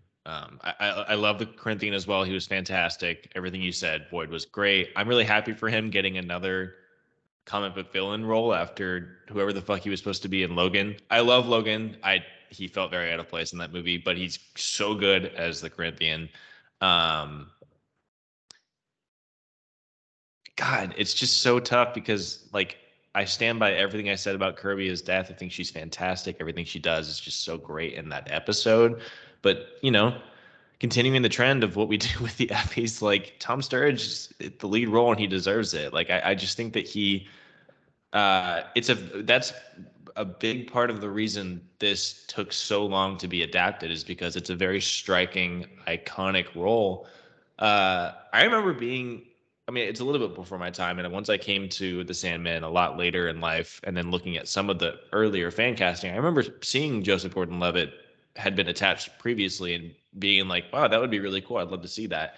And now it's like I cannot separate Sturridge. I cannot imagine anyone else in this role. There's such a physicality to him, especially in the first episode when he's kept in the Undercroft and it just is kind of like gazing out at everyone outside of the glass, and when he's freed and the way he's walking around and meeting with Lucien, and I just think that he nails it. He feels like Damon nailed it in saying that he feels otherworldly, and like that's Tom nails that. So I love Kirby. I love Boyd. Also, shout out to David Toulis. I couldn't nominate him again, but he's also great. I'm gonna go for Tom as Dream. If he doesn't work in the lead role, this entire thing absolutely falls apart. So he nailed it, and that's why the show is so great. So that gets my vote. All right, one vote for Dream for Tom Sturridge. Anna, you going with your own nom? Are you really asking me if I'm not voting for a brunette with blue eyes? Is that what you're asking me here? It's kind of my whole shtick, Damon. Just confirming your vote. That's all. I gotta. I mean, Boyd is like a very close second, followed by David for me. I just wanted to give Rose a shout out because she really did have such a great role, and she was charismatic, and I just really enjoyed her performance. I hope we see her more in season 2, but yeah, it's got to be Tom, because if your title character doesn't work and he's not morally gray, and the thing is with the series, Tom really humanizes him, but he does it in a way that makes it more morally gray and interesting, right? He's not just like, oh, I'm the king of dreams. No, like there's some nightmares and some darkness in there too, right? And even just his tone, it's very subtle the way he changes it, and he commands it. But he's like willing to kill Rose. He's willing to take somebody's baby. He's willing to kill poor Gregory, who I will never forget in the 20 minutes I knew him. Yeah, it's got to be Tom. All right. Well, I'll give Dream the sweep. I almost went with the Corinthian. I just think he's my personal favorite. But like everything y'all said, if Tom doesn't nail this role, it doesn't work. And he makes Dream such a character that you want to follow. Whether you necessarily like him at first, you might not, but you want to find out what he's doing. You want to see how he finds his tools. I need my tools. You want to see what happens with him and Rose. Like, how does that all go down? And you're like, oh crap, I'm with Rose. Like, Dream, what are you doing? You can't just kill her. Oh, well, okay, she's gonna kill everything. Well, shit, you still can't kill her though. That was just a really fun storyline, and I really liked how they, you knew that they had to have some sort of a loophole runaround thing to get around it, and I really liked how they figured that out. But just Tom really, really encompassed what I felt like a character like this should be. It really gave you a lot to chew on and to think about, and he just has a lot of layers, and I really want to see who he keeps becoming. I really loved his whole relationship with Lucien, and how like at the very end he's like, you're gonna help me out. And it's like, I'm gonna stay down here and work on my dreams and nightmares for a little bit. You wanna run things, and just like that smile on Lucien's face was just great. And I have a lot of hope that he's going to make some big steps forward and probably a lot of steps back, because that's no fun if he just keeps doing good stuff. He's got to still fuck up. So that would be my vote in this week. And the winner is, with a clean sweep, Tom, Sturridge's Dream. And we'll be back with our nominees for A Midsummer Night's Dream right after a quick break. All right, A Midsummer Night's Dream. That's this episode's version of Best Memory. Basically, our favorite moment, favorite scene in all 10 episodes of The Sandman Season 1. So, Damon, kick us off. What's your nom for this award? So there's some really good ones. And I feel like I just keep going back to this one just because it was so unique and different, and it brings me back to my childhood because of the what it references. It's just gives me like super fairy tale vibe. For one, this whole show gives me fairy tale vibes. It just feels like an adult fairy tale, which I feel like in a way that's kind of what Gaiman does. That's just what he tells he tells adults fairy tales. And like even like at the end of each episode, it has like the really cool graphics and animation with like the really almost medieval sounds going on with the score. Really great score, by the way. In this part, this just screamed fairy tale to me, but the duel between Lucifer and Dream was just so brilliantly done, and so it was a battle where like not one punch or anything actually happens, but they're just saying what they are. They're a concept of something, and the other person just keeps topping it, like just like kids, like, oh yeah, okay, so you're a Power Ranger. Well, I'm Goku. Okay, Goku. Well, I'm Superman. Okay, well, you're okay, Superman. Well, I'm Batman who prepped. So, I had to. It just has that energy and that vibe, and also, I mean, it calls back to one of the best scenes in any animated movie ever. But the duel between Merlin and freaking, my mind's gone complete blank. Freaking What is her name? Somebody, please save me. The witch's name. I can't think of it. What are we talking? What movie? Are we talking about Sword in the Stone? Yes. Oh, fuck, Morgan Le Fay? Yeah, duh, of course. Yeah, the fight that Merlin and her have, in their shape-shifting challenge. You mean Madam Mim? Mad, yes. Madam Mim. That's it. That's what it is. She turns into an alligator, dragon. He turns into a mouse. They just like the back and forth was. That's just what it calls back to for this, and it's just the way they would shoot back and forth between them, just standing there, nothing happening, and being like, "This is what I am," and it just kind of flashes to the concept and the whole idea of he's hope, and that just kind of trumps everything. Was such a cool high concept. And it's like, I see what they did there. I like it.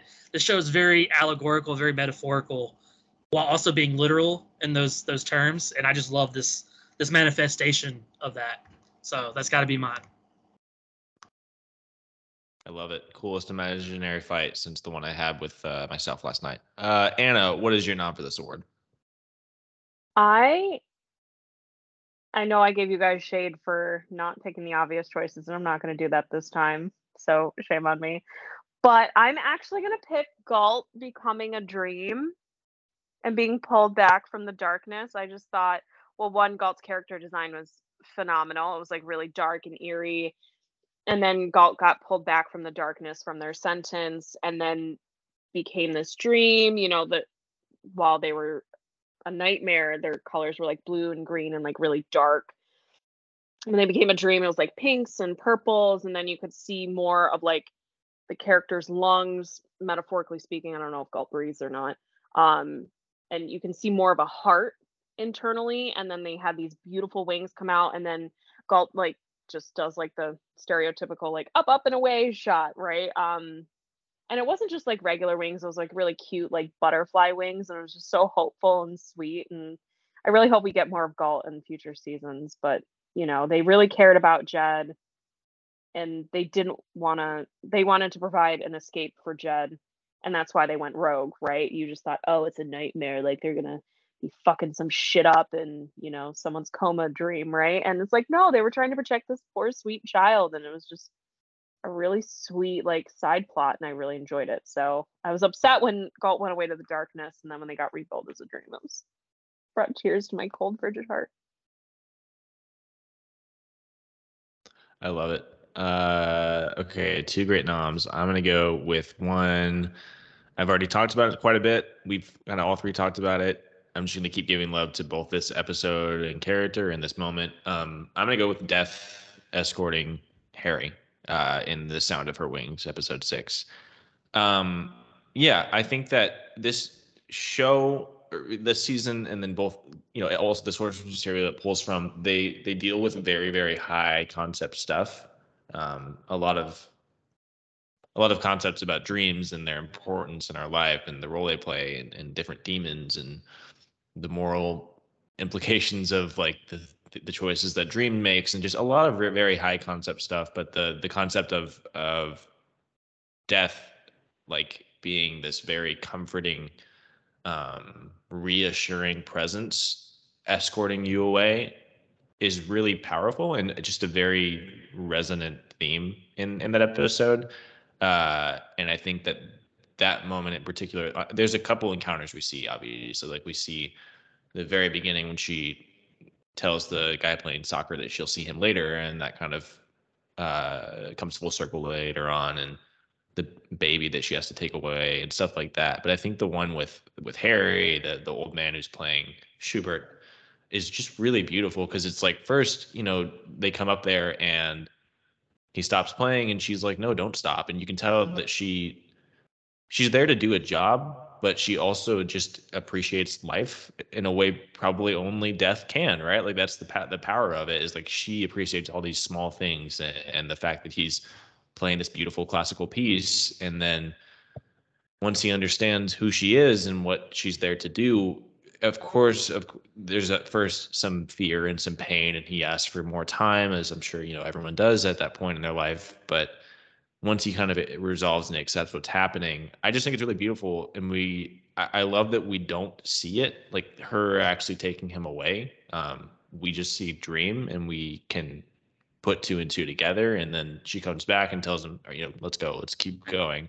I think it's a really beautiful moment. I think that, like I said, like the concept of death as this comforting, reassuring thing, as opposed to a lot of pop culture renderings of death as this grim reaper, really evil character or scary character.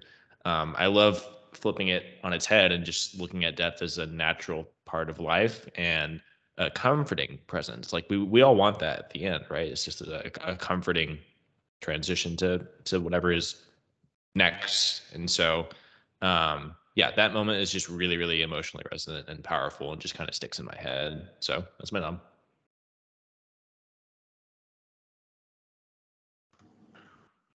Does that mean I have to vote now? Because I don't want to. You have to vote between three phenomenal scenes.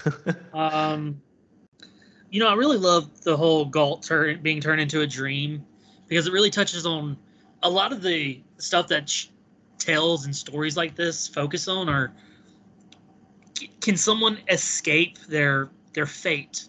Can someone escape what they're made to be, what they were born to be?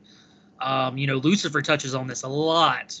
Pretty much the whole series is based on that idea, and just to see Galt be turned into a dream was just so great. I love that. They were beautiful. I spoke about what I thought on the duel. Death escorting Harry to the afterlife. I said it earlier. It's just it's so touching and done in such a simple but meaningful way. I love Death's performance. Of course, we talked about that before. It's really tough between that and the duel. I think I'm going to lean towards the duel just a little bit more. I don't think we've given enough love to Lucifer on this Effie's, and I just think that scene really gives us a really good start for the two, because we know that they're going to probably clash coming in the future. So for it to start in such a high manner, can only keep going. So I love the momentum they built up with that. It was just shot in such a cool, unique way. I really love the way they shot that. So that's got my vote.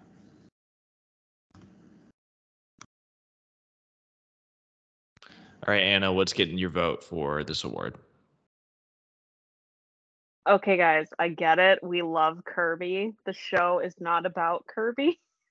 So I'm not, while I did love that scene, I feel like the fight sequence is far superior. I wanted to throw Galt in there because I feel like we've been focusing a lot on Kirby and a lot more of the other things, and I just wanted to give Galt a shout out.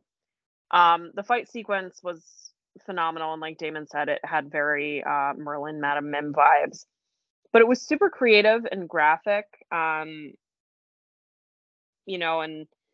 the whole concept of this series is really, it's like that quote in Harry Potter was like, only in darkness can you find the light, or something. I can't remember the quote off the top of my head. And I think this scene showcased it beautifully in a variety of different ways. Not only was the acting on point, the graphics were beautiful, and the tone was just very warm coming from Dream, which is normally he's very cold and standoffish. So yeah, it's got to be the fight for me.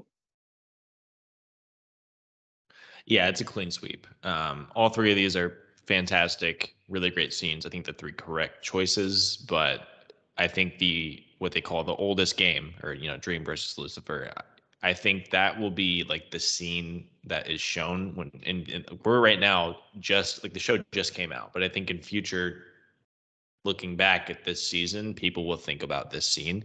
It's just so creative and so visually stunning. And we haven't even mentioned, we also get a great little like pep talk from Matthew the Raven, and he's talking about how like dreams don't fucking die is just so cool, and like that gives Dream the ability to keep going. And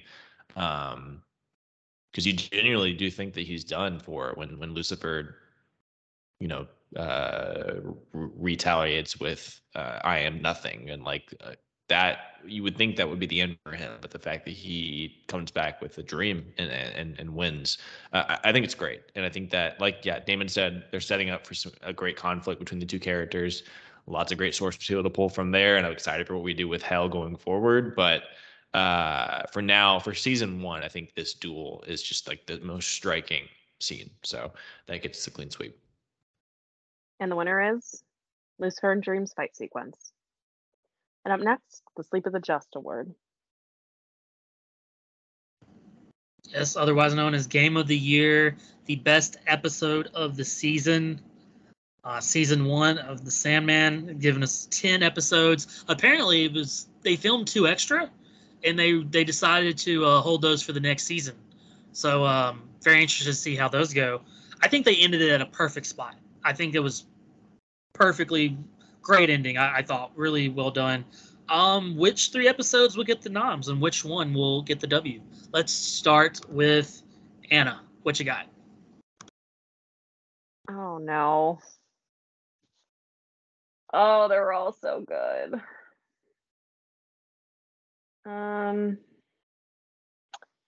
I feel like I'm actually gonna take a page out of Kyle's book, and I'm gonna go with 24/7, the diner one. So he's using the ruby's power to eventually like bring out their inner desires and have them live their own dreams, which turns out to be pretty murderous. John crushes the ruby, and then by destroying the ruby, the power goes back to Morpheus. So he takes pity on John, and he takes him back, and he basically puts him to sleep. And then you have Desire kind of like plotting in the background. It's just a very dark episode. And it was just very entertaining. Like, I was watching through my fingers the whole time, and it was just so well done. And it's really hard to do a bottle episode. Like, this one wasn't like the traditional, like, it's only taking place in this one room. But to do that kind of scene setup where basically you're only in the diner for the majority of the episode is very hard. You don't have that much to work with, right?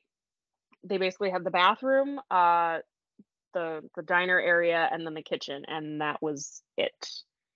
And considering it was a very small cast and they were all interacting with each other and building on that chemistry, and then you had I think it was like the snap reset, if I remember, and then they start from scratch, and then it's basically like a timeline. Like, how many different ways can this go until you meet the ultimate end? It was a total mind fuck, and I loved it. It was definitely a mindfuck. Very proper explanation for that episode. Kyle, what's your nom? Yeah, Anna, I'm glad you took it, which means I can keep being obnoxious and talking about what you don't want us to talk about. I'm going to talk about The Sound of Her Wings, episode 6. I think this episode is the perfect cure to 24/7. Like, you get the darkest humanity has to offer, and then episode 6 kind of brings us back to death's perspective and the beauty of life. Like I said before, the issue in which Dream kind of follows Death around, and then also the issue in which we see his relationship with Hob, they're not back to back in the graphic novel. There's some space in between them, and so I really love the choice of pairing them together in this episode. I think thematically it makes a lot of sense. And also, it should be noted, like, the graphic novel came out, I think, began in like 1980, I want to say 1988, so late 80s. And so that's a big change, in that meeting. Dream meets with him in the 80s. Obviously in this adaptation in the 80s, he was locked up, and it's now set in the present. And the fact that he wasn't there, I think, gives so much more depth to their relationship and to this episode, and like gives us a great kind of conflict there of like, this is kind of Dream's only friend, really truly his only human friend. And so the fact that that's tested, and we Hob doesn't know why Dream doesn't show up. He just assumes it's because he insulted him, 100 years ago. And then you get the reunion in present day, and him talking about how I had to meet with a friend or whatever line he says. It's great. I think they play it really well, and it's very heartwarming. And yeah, where 24/7 really excels as a contained bottle episode. You can't really call this episode a bottle episode because it's more than one location, but it still is kind of a standalone thing in that it doesn't really have a whole lot to do with the rest of the season or the conflict, because we don't really get to the Corinthian stuff until after this episode. But I think it still does a great job of giving us a breather before going into that second half. And it's just great watching Dream interact with both Death and Hob. Like, they're the two kind of people that really bring him back from the brink, I think. And then going forward, he still makes some questionable choices, but like he at least has that perspective after this episode. We talk a lot about those kind of episodes. We talked about it with the Marvel shows, with like Hawkeye and Falcon and the Winter Soldier. We get like the calm before the storm, right? The episode where they're just being people and like being friends. And I think that's kind of what this episode is, or this show's version of it, where it's just Dream interacting with Death, his sister, and interacting with Hob and their connection. So I think it's a really beautiful episode. So I'm gonna nominate that one. So I figured that would happen. So I'm going to go with the third best episode of the season. I believe A Hope in Hell was just a great episode. It's so while episode 3 gave us Joanna and some interesting stuff, I just feel like episode 4 is really where the show really gets going. It really gears up. We get an idea of just what is going to be going on for the season. Just, what kind of a threat that Lucifer can be, is going to be. We get a very small hint of Dream's life before this Earth. Did they say it's this lifetime? Kyle, talk to me. So everything has been destroyed before, correct? Or what do they consider that? Kyle? Are you talking about like his connection with Nada? With Nada, and like how he's mentioned before in other episodes, like he messed up before and the world, like everything just went away. Like, is that just literally everything? Yeah, I think I'm trying to remember to it. I can't think off the top of my head of what like the explicit answer is in the graphic novel, but I think it essentially is him saying that like because the endless exist outside of time, obviously. Like, I think he's talking about like his previous lives as immortal, or like taking on the place of immortal. So I don't think he's really talking about like everything, but it's like in his context, that's what he's referring to. Okay, because I thought another vortex. He messed up with the vortex, and the vortex destroyed everything. I think that also could be what they're getting at. Again, it's one of those things where like I wish I could just recall from memory and tell you exactly, because that's also possible. And okay. I think that's maybe we'll see more of that in season 2, because I think the Dream Vortex is a really cool idea. So that could also be possible. And that's what I'm getting at with Nada. It's Nada, right? Because, I think we're going to see more of her, or maybe get their story told of like their love story and what happened between them and what the hell she did for him to never forgive her. Very interested in that. We get we get some great banter between Dream and Matthew. He's like, fuck you. Like, he really doesn't want Matthew to be there at all. And Patton just is being Patton as a bird. Like, it's straight up Patton Oswalt pretty much. And I'm okay with that. And we get Lucifer and Mazikeen. I mean, Mazikeen's look is great. I love the face she has going on. And then just Lucifer and Dream, their whole battle, of course, happening. And then all while this is going down, we get our guy John D and Rosemary, and just this very, really great car scene. Just her being an amazing person and talking to this person who's, bearing his soul and telling her that he's done bad things, but for a good reason, and just laying it all out there, and just talking about how lies are bad, and the whole time you're just like, oh God, is she going to survive?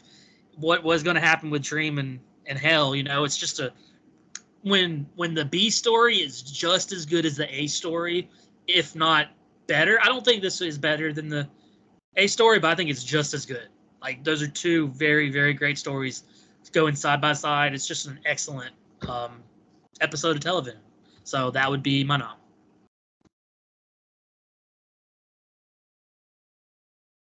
All right, Kyle. excellent noms. This is correct. This 3-episode stretch is the peak of this season, right? Like episode 4, 5, Definitely. and 6. Impossible choice now. Anna, kick us off. What are you voting for? Real quick, I wanted to give a shout out to episode 1 and Tywin fucking Lannister, because that episode was also really great. I think we had a 4th person on this episode that probably would have been the one drafted. I think I am gonna go with A Hope in Hell, because the fight sequence, I think, is setting us up for future seasons, and it was just very well done. Hard stop. I don't have to sell it anymore. One vote for A Hope in Hell. Kyle, what about you? I'm gonna go for 24/7. I think that, there's a lot to be said. Like Anna put it really, really well, so I won't retread a lot of it. But for a bottle episode that all takes place in almost all in one location and a very confined location, I think it's just it makes the episode feel like a stage play, and it's just this very small cast of characters just acting their fucking hearts out. And yeah, like I've talked about it before, the issue that it's based on is just wildly disturbing and upsetting, but so damn effective. And this, I also love. There's a lot of, if you go back and rewatch this episode, there's a lot of really great attention to detail in like the background. So like with the TV broadcast that's happening basically throughout the entire episode, you'll get like kind of snippets of news stories of these really horrendous things that are happening in different parts of the world. And then when everyone decides to start hooking up, you randomly hear this news story about like these zookeepers getting their pandas to start mating at the zoo. And it's just like, it's like this great kind of tongue-in-cheek, really dark tongue-in-cheek commentary on like what's going on in the episode about people just giving into their base desires. Yeah. And I think that like, there's a lot to be said about like horror is very subjective. And one thing that scares someone may not scare someone else. But I think that one of the most effective ways to do a horror story is when the supernatural force or the evil force is not like just trying to hurt you for no reason, but is basically killing you from within. Like that's what John does, is just essentially like he reveals the truth about what these people want, and then he kind of lets them tear each other apart. And that's kind of the scary part of the episode, right? Like it reminds me of I was just thinking about it and it's about to leave my brain. I hope it doesn't leave my brain. There was another story that I can't think of where like it's Angel. It's the show Angel with David Boreanaz, the Buffy spinoff. There's an episode early on in like season 1 or 2 where Angel is trying really hard to help this like haunted hotel figure their shit out. And there's a ghost there that kind of does the same thing that John does in this episode, like reveals the truth about what all these people want, and they just start speaking their mind, and they end up just kind of fighting each other and killing each other. The end of the episode, it's set in the past, and Angel ends up leaving and not helping them because he just gives up on humanity and decides that they're not worth saving. And I feel like that is what this does so well, is that the episode makes a really strong case for you as the viewer to believe that as well, because we just watch these people at their absolute worst, and it's just like, yeah, I understand why John's doing this. Obviously, we don't condone the stuff that he does and the acts that he makes these people do, but like, that's what makes it so compelling, and that's what makes it so scary, is that at the end of the day, it's not a fucking like giant clown or a ghost or a monster. It's just people who are wanting to do very despicable things. So I think the episode is just a fantastic study in that, and there was a lot of worry and fear about the way they're going to adapt it, and the way they do is just fucking phenomenal. So I got to vote for 24/7. That episode, by the way, is an all-time Angel episode. Fantastic. And that hotel plays a big part in the future of Angel. So everyone watch Angel. Fuck Joss Whedon, but watch Angel. That's all I got to say. Oh, man. So I don't like both of y'all right now, because my vote would have been for The Sound of Her Wings. I just love that episode so much. I mean, you have the just like Kyle said, those two were not put together originally. There's some time apart, but having those two stories together, the tale of death, going and doing her job, taking people to the afterlife, juxtaposed against Hob, who refuses to die, and so they let him live, and to have this centuries long journey and conversation with death is just beautiful. I just love everything about that episode, every single thing. But since you are making me pick something else, I'm going 24/7. Like I said earlier, it's maybe one of the most uncomfortable episodes of TV I've ever watched, and nothing really like obscene or gross really happens, but just the way that John D makes everyone feel, and like just succumb to their real true desires and their dreams and acting it out and just becoming consumed with it is just like a trope that you can never really get sick of if it's done right. I mean, Kyle and I are big horror thriller fans, and so I mean we've seen this done a couple of times. You mentioned Angel. It gives me Twilight Zone vibes, to be honest. This whole episode, like, it's like you don't really know what's about to happen. Unless you've read the graphic novel, I was like, cool, what's going to happen in this episode? And then at some point you realize, oh, they're not. This is just about John. They're not doing anything but this diner. You're like, okay, cool. What's about to happen? And then you're like, oh, okay. He keeps talking. All these different people. They're starting to get their story going. The couple was my favorite part, I think. Just like, like I want a fucking salad, and just like I love how they get, you don't know that they can't leave, but you have an idea of it, and then finally they go to the door, and they're like, why not just stay? Here's the menus again. It's like they just entered again. It was so disturbing, and John D having all those conversations with them were just perfect, and I want to watch it again just to see what I missed and what I didn't notice. Like Kyle said, the lighting, all the red to give you the idea of the ruby was so great. So that's got my vote. Anna, thoughts? Or Kyle, you raised your hand. I'm sorry. What's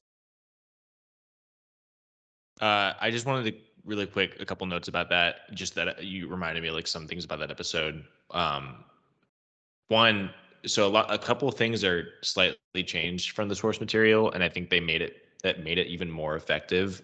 For one, Bet, who is kind of our central character in that episode, other than John, is actually quite homophobic in the source material, and thinks that, I think her name is Jane, or like the couple that is fighting, she doesn't end up like wanting to be with her. Instead, she's like judging them and thinks that it's wrong that they're together. And I think that would be effective, but I think that this also is very effective in that it's kind of internalized homophobia, that she realizes that she has this desire for her that she doesn't even know she has until John highlights it.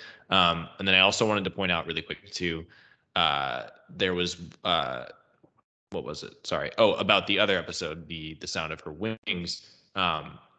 Really, really great. Like blink and you miss it. Historical figures dropping in the different like time periods in the end. But one you should pay attention to is Dream coming across William Shakespeare and making a comment on like how he might not be a great writer or whatever. Crossing my fingers and all of my other digits that we get it, but there is an issue of the Sandman called A Midsummer Night's Dream. That was a previous award, or maybe this award. I can't remember. Where he continues to like interact with Shakespeare in that time period and provide some inspiration for some of his plays, and we get some really great like side adventures with the two of them. I really hope they go with that because it's very light and contrasts a lot of the dark stuff that this show does. So I'd love to see that, but just wanted to throw those out there. But I think we have a winner. And the winner is 24/7. Up next is What Dreams May Come.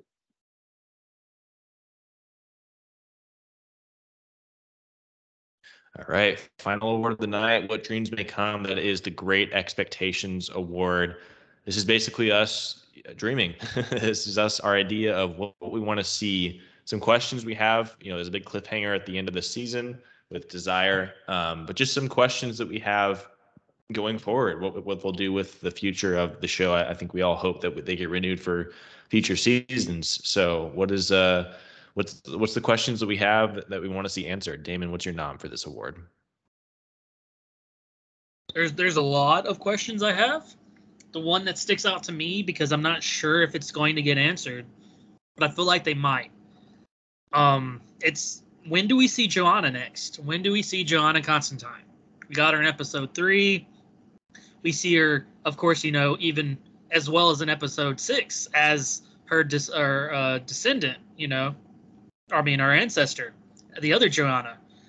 And so, I'm just wondering, are we going to get more? Because, as we said before, this is technically a DC story with no DC connection. Everything that has DC, they've wrapped it into its own little universe. So I'm wondering, I don't know if we see Constantine and more of Sandman in the graphic novel, but regardless, that means we could see more of Joanna. Maybe, like I said, maybe we see her team up and help Dream against Lucifer. Maybe she plays a part in another one-episode storyline. Regardless, whatever it is, I'm wondering. I want to know if we see more Jenna Coleman as Joanna, because I loved it and it wasn't enough. That's my question. Love that. It's a great pick. Anna, what's your nom for this award? Oh man, I have 10 questions here. See, I'm torn between two. Well, actually 3 of them.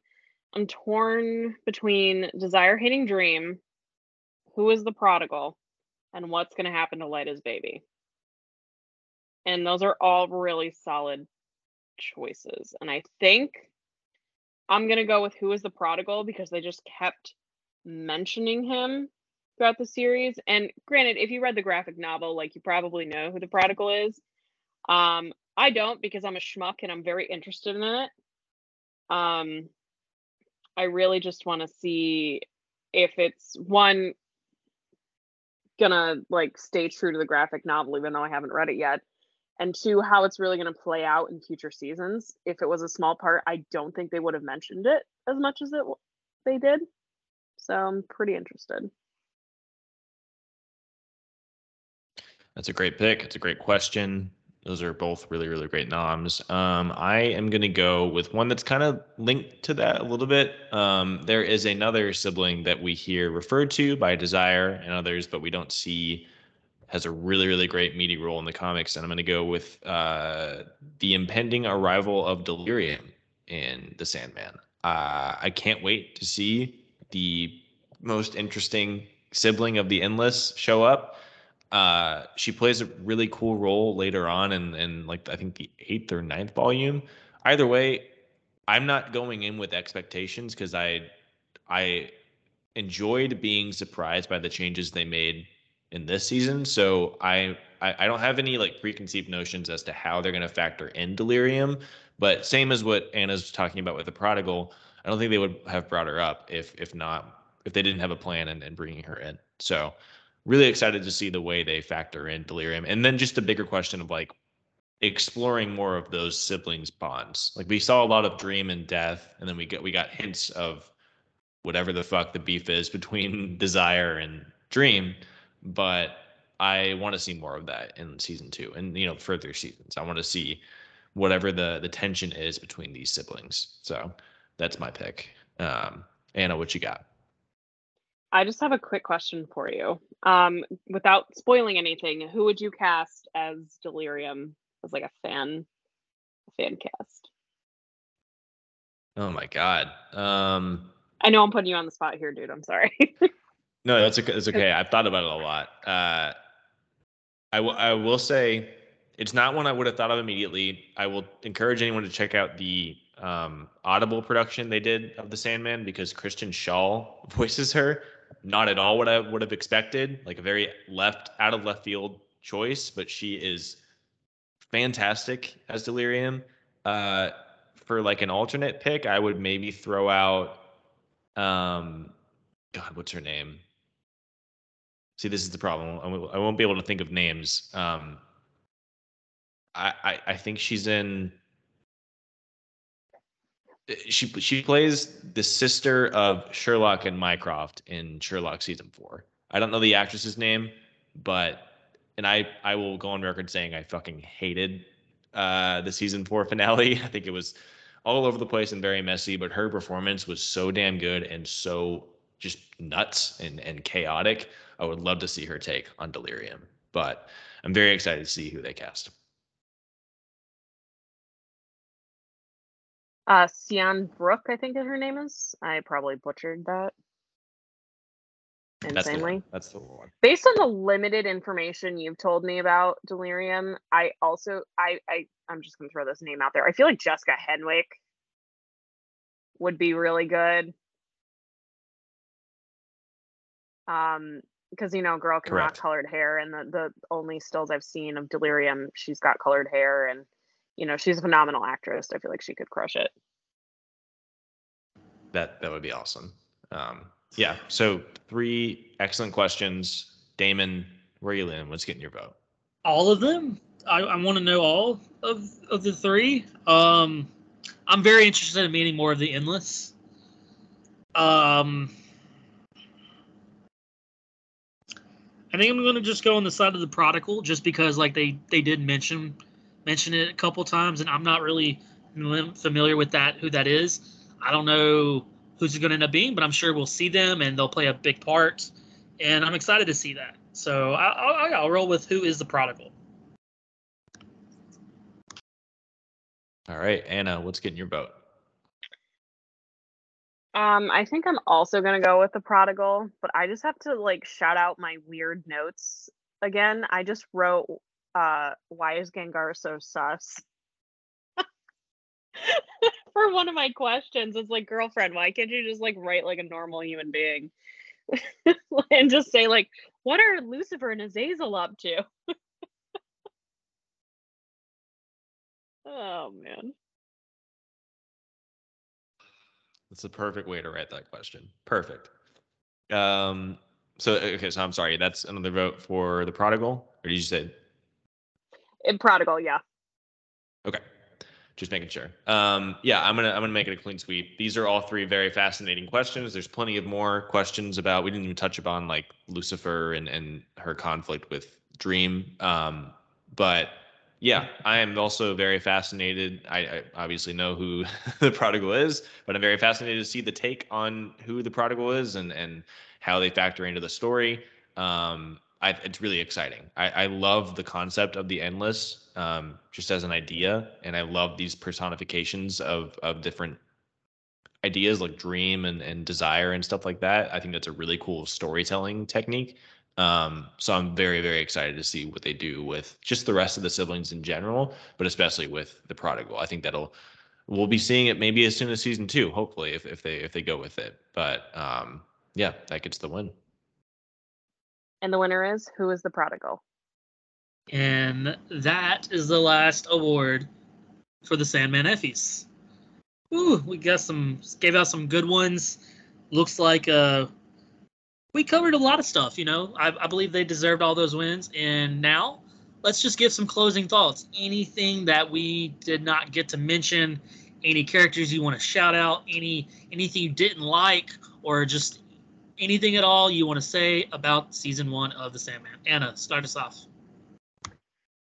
My husband Patton just kills it like he does in every single thing that he does. No notes. I wish he was in it more, considering he's in all 7 of the episodes. One of the other questions I have is I know who he is in terms of DC verse, who Matthew is before he died, but I'm really curious to see how they're going to change or adapt his backstory in Sandman.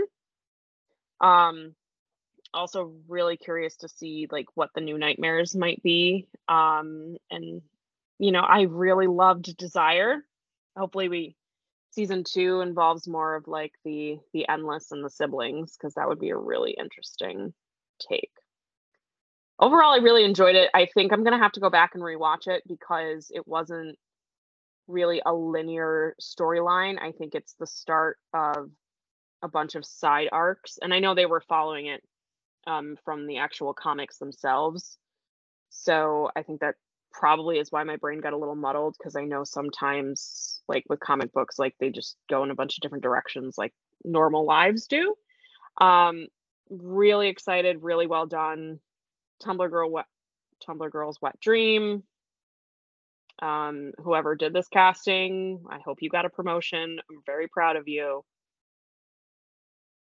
Just kind of wondering what cheekbones they're going to bring in for season 2. It's a very high standard. I love that. A lot of great high cheekbones in this season, that's for sure. I just really enjoyed it. I really didn't know what to expect. I wasn't sure if I was going to end up liking it. I was kind of hesitant, and I ended up enjoying it. I think it ended up slotting somewhere around and definitely in like my top 15 shows I've watched this year. And it's just, got to rank it somehow. But I love the performances.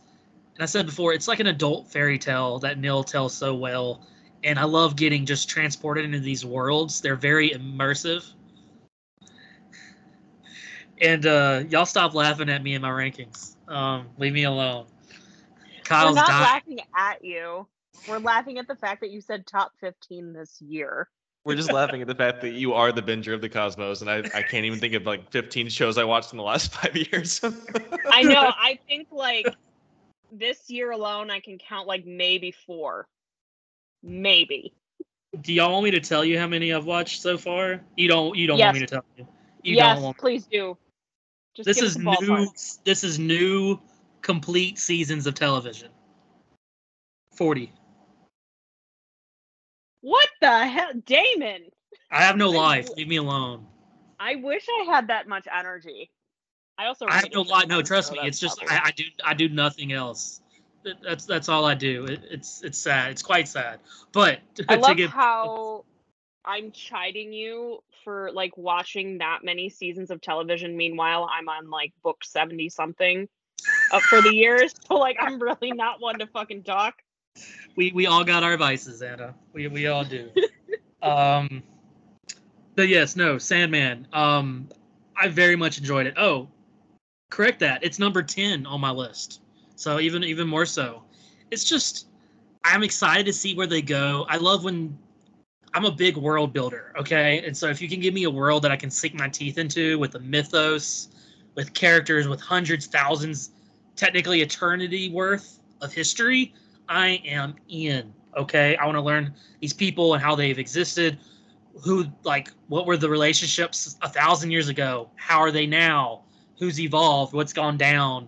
Where were they when this happened? It's just so much to go on, and it just makes for a more entertaining and intense story. These people have so much history between them, like Dream and Lucifer. Just the idea of them two going at it and what that's going to entail has me super hyped. And other than that, this is another story where I'm like, I want to read the graphic novel because I bet it's so good. But now that I've watched this, I want to be surprised by the show. So now I'm just almost kind of trapped. Like, okay, I guess I gotta wait for him to finish this TV show now. Then I'll read the graphic novels. I said that about Game of Thrones though, and I kind of fucked up there. Never going to finish that. I just started reading the Game of Thrones graphic novels. I finished the first one. It was phenomenal. The artwork is amazing. They have graphic novels now. I forgot about that. That's really cool. Graphic novels. Volume 1 came out in like 2012 or something, I think. Like it's been out for a while. Oh, okay. I never heard about them. The library, man. I found it at the library. Everyone go to the library. I need to go there. That's all I got though. Really good show. And if you haven't watched it but listen to this for some odd reason, go watch it. Kyle, your closing thoughts. Yeah, I hope. Yeah, I hope you didn't do that. I really hope you didn't do that. But yeah, I honestly, yeah, I had like so much nerves but excitement going into this, and with all the shit that's going on the movie side with DC, Peacemaker and the Sandman are just. I'm really grateful for both of them, like being incredible DC adaptations on TV. I'm a huge DC fan, and I love to see these characters represented correctly. So I'm really excited to see what they do with the future of this show. I need people to watch it so they get money for future seasons, because I can't imagine the budget for this first season was small for how much visually was going on. So I hope they are able to continue making it at that level. But I'm excited. I think that there's so much rich lore to be adapted still in these comics, and even if you're taking away their connections to the larger DC universe, which I think is a smart choice, I think the show has found a way to honor that without adapting it really well, like especially with the stuff with Jed, um kind of being a superhero and like having the classic Sandman costume from like the 70s, and also like I think he wears like a Static Shock shirt at one point, and you see like Batman action figures, and we can even like infer, like Anna mentioned earlier, that John is staying at Arkham Asylum, so it's there, it's very much there in the background, but it never distracts from what's going on. um I hope it stays that way, and I'm really excited about that. And I can't wait to see what they do with the future of it. I think Neil Gaiman's a really special writer, and Damon nailed it. Like he writes adult fairy tales, and that's the thing about the Sandman, is like it really defies genre, because at some point it's like a historical drama, historical fiction. At some point, it's fantasy. It goes into horror with 24 hours, but like it really is just like an adult fairy tale, and it's a story about stories, with the Sandman kind of being this storyteller. I think that's awesome. I can't wait to see more of it. So give Netflix money, let them keep making seasons. I'm all in on it. It was just a fucking for a mortal like me who has only watched a handful of seasons this year, it is probably number one or number two. I mean, I don't see it being topped very easily. But Anna, what you got? So Neil Gaiman has a master class, and I started watching it just because he's a phenomenal writer, and I thought it would be very interesting. And at the beginning of the masterclass, he describes the way that he writes as the concept of putting two separate ideas together, and like taking something up and putting it upside down on its head. And the best example that he's actually done is actually one of the shortest things he's done. It's a 100-word short story about Santa Claus. And basically, Santa Claus is being punished, and he can't reach eternal sleep. And he's just constantly being kept awake. And it's just a really interesting premise. And that's really what he's about. I actually got a book from the library called Nevermore that he's written, and I'm pretty excited to crack that bad boy open. But Question. Yeah. Is Santa Claus being punished because he enslaved the elves to work for him for no money? That's always been. I think it's like they're like his partners. They don't actually say what he's being punished for. Just that, he's trying to go to sleep. It's in his book of Smoke and Mirrors. Yep. Interesting. Well, that's my headcanon, is Santa Claus is a slave owner. It's not far off, honestly. Anna, other than the Sandman, Neverwhere is my favorite that I haven't read everything he's written, but that's my favorite book he's written, other than the Sandman. Oh, so Neverwhere. I apologize. That's okay. But I'm very excited to see what you think of it. Speaking of, real quick, guys, can you rank your live-action Neil Gaiman adaptations real quick? Mine is Sandman, Good Omens, American Gods. I've only seen season 1, and I can't count Stardust because I haven't seen Stardust yet, but we'll get to that. I was going to say, we were just talking about that, yeah. Is there any other? Oh, Coraline. Coraline is actually 3. It's not live action, though. Well, just adaptations, right? No, I just not mean live action. I just mean adaptation. But yeah, is that it? Is anything else adapted? Does Lucifer count? No, He- because that's he's definitely great not Lucifer. Gaiman's take on Lucifer. Okay. Like there's on the DC side in the comics, Lucifer has his own side stuff that they pulled from for that show. Okay, Jesus, this is hard because I haven't seen a lot. I also have only seen season 1 of American Gods. Okay, so I'm gonna go ahead and just say this is number 1 because I think it's just as perfect as like it's almost a perfect adaptation. I'll say number 2 is Good Omens, a book that I have not yet read, but I did really fucking love that season. I can't wait for season 2. And then I'll say 3 is Stardust, fucking charming as hell movie. And then 4 American Gods season 1. I'd have to rewatch it. I don't remember very well. And then 5 Coraline. I think I've seen Coraline like once, and I remember I was really freaked out by it, so I'll have to rewatch it. I don't remember much from it, but yeah. Anna, what about you? Man. So I am incredibly biased when it comes to Coraline. So Coraline is going to be number 1 for me.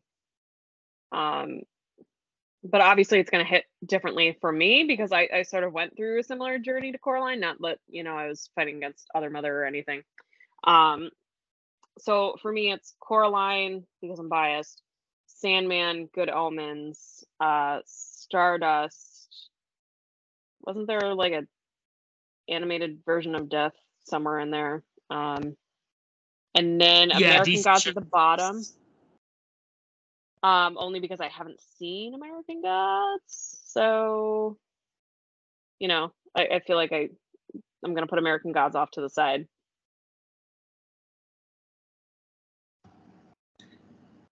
Nice. And I see in several lists people do list Lucifer. If we count Lucifer, I'd put that I don't know, maybe it's not really it's really not different. Like what Kyle said, it's like, more of like a crime show more than like a Neil Gaiman adaptation. They took the character and made it its own thing. He gets the credit because it's a character that he created, or it's a take on the character that he created, but that's really where it stops. And the rest of it is like it's a whole original I will thing. say, I hear that's kind of what Stardust is, though. Is it not? I heard Stardust is very different.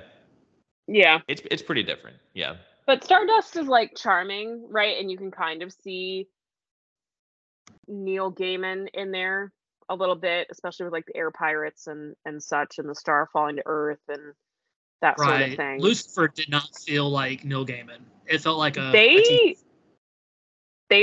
wish I didn't know this before researching this Effies, but they were debating on bringing Tom in to be Lucifer. And it's like me knowing Jensen Ackles could have been Hawkeye. Like, that's just fucking devastating to me, and I wish I could go the rest of my life without living that. I understand where you're coming from, but I read that too, and I was really glad they didn't. Because I love Tom Ellis, and I think he's fantastic as Lucifer, but for that version, like, I don't think it would have worked at all in this. I think that this is a very specific take on the character that it just, again, Tom is fantastic, and I love him, but I don't think it would have worked in this season. Right. All right. I think it would have worked, though, because Tom did a really stunning performance as Michael, so he can actually twist and pivot. That's true. That's a good point. I think he would have crushed it, but I think the reason probably why they didn't go with him was because 1, it's Gwendolyn Christie and she's fabulous, and 2, they wanted to really separate it and just be like, oh, well, this is actually set in like a different universe, right? Like, it's not set in the real world like Lucifer's proposed. True. I will say too, what could have topped all of our lists if they had gone a different direction. And I defend Eternals. I don't think it's as bad as people make it out to be, but he has a run on Eternals that is it's one of the best comic runs of all time. So they could have adapted that, and we could have had a top tier MCU movie. Just saying. That's what I've heard. Again, the issue with Eternals is not. They were trying to cram thousands of years of theoretical content. Should have been like a show. 2.5 hours. Should have been a show. Should have been a TV show. With the budget of this, with the Sandman budget, it would have been so good. Yeah. Yep. Should have been a show. That's where they fucked up. Apparently, they're maybe getting a second one. Who knows if that rumor is true or not. I just don't want them to kill the storylines they got. Those storylines deserve to keep going. They just need to adapt it into a TV show and leave it as a TV show, and maybe be like, oh, well, we're gonna do some flashbacks or something. Right, if only. Harry Starfox. Yes. Did we have anything else we wanted to mention, shout out for the Sandman before we get out of here? We should have talked about Rose Walker more. I'm surprised we did not bring her up. And Jed is like the little Sandman superhero. He was so cute. He was really fun. They were great. That was a whole great storyline. Just, her trying to find her brother and trying to get to him and how he was taken and she was a vortex. Her and Lyda together. The whole Dream Vortex idea is really fun, really cool. I just felt like it just wasn't as good as those 3 episodes that came right before it, That's depending on what's going to happen in the second season, I'm almost wondering if they really should have separated these out per season instead of chronological order. And I didn't read the comics, so there might be a reason why. But for me, in terms of like TV land, it would have made sense. Like they explore the sleeping sickness and the grief behind that, and then they go into Rose and Jed's story. And I mean, with the Corinthian, like obviously you had to do that together. But then you explore John Dee's story and Joanna, right? But again, I haven't read the comics, and there's probably a reason for that. Yeah, there's just so much to cover. I think that's probably what they would say is like in future seasons, they're going to have so much more to do that they had to do it this way to like lay the groundwork so that now they can like actually like go in order, Yeah, that makes sense.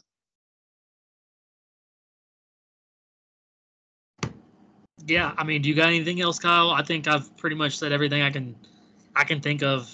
I love this show. What about you, man? Yeah, I have a million more things, but I don't want this to be a 6-hour podcast. I could talk about this show and this graphic novel forever. This is a new like obsession of mine now. Like I'm going to be so obnoxious about it in the weeks to come. So you have your warning now. Make a new drinking game out of me on this podcast talking about the Sandman as much as I talk about Fleabag. Like it's probably going to happen.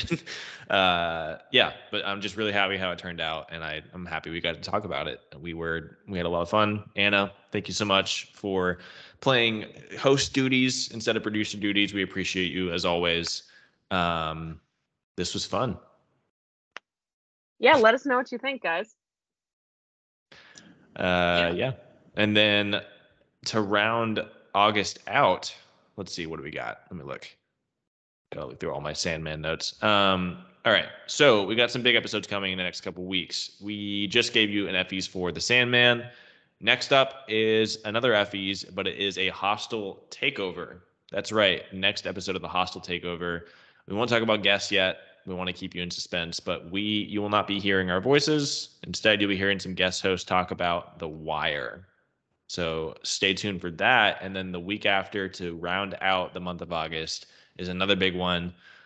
Different TV direction, but we're going to be talking about sitcoms and basically drafting our favorite sitcoms. I think it's going to get violent. I think that someone's going to take a sitcom I want. I'm going to throw an elbow through the computer screen. Yeah, it's going to be bad. Friendships are going to end, but it's fine. We'll be fine. We might be fine.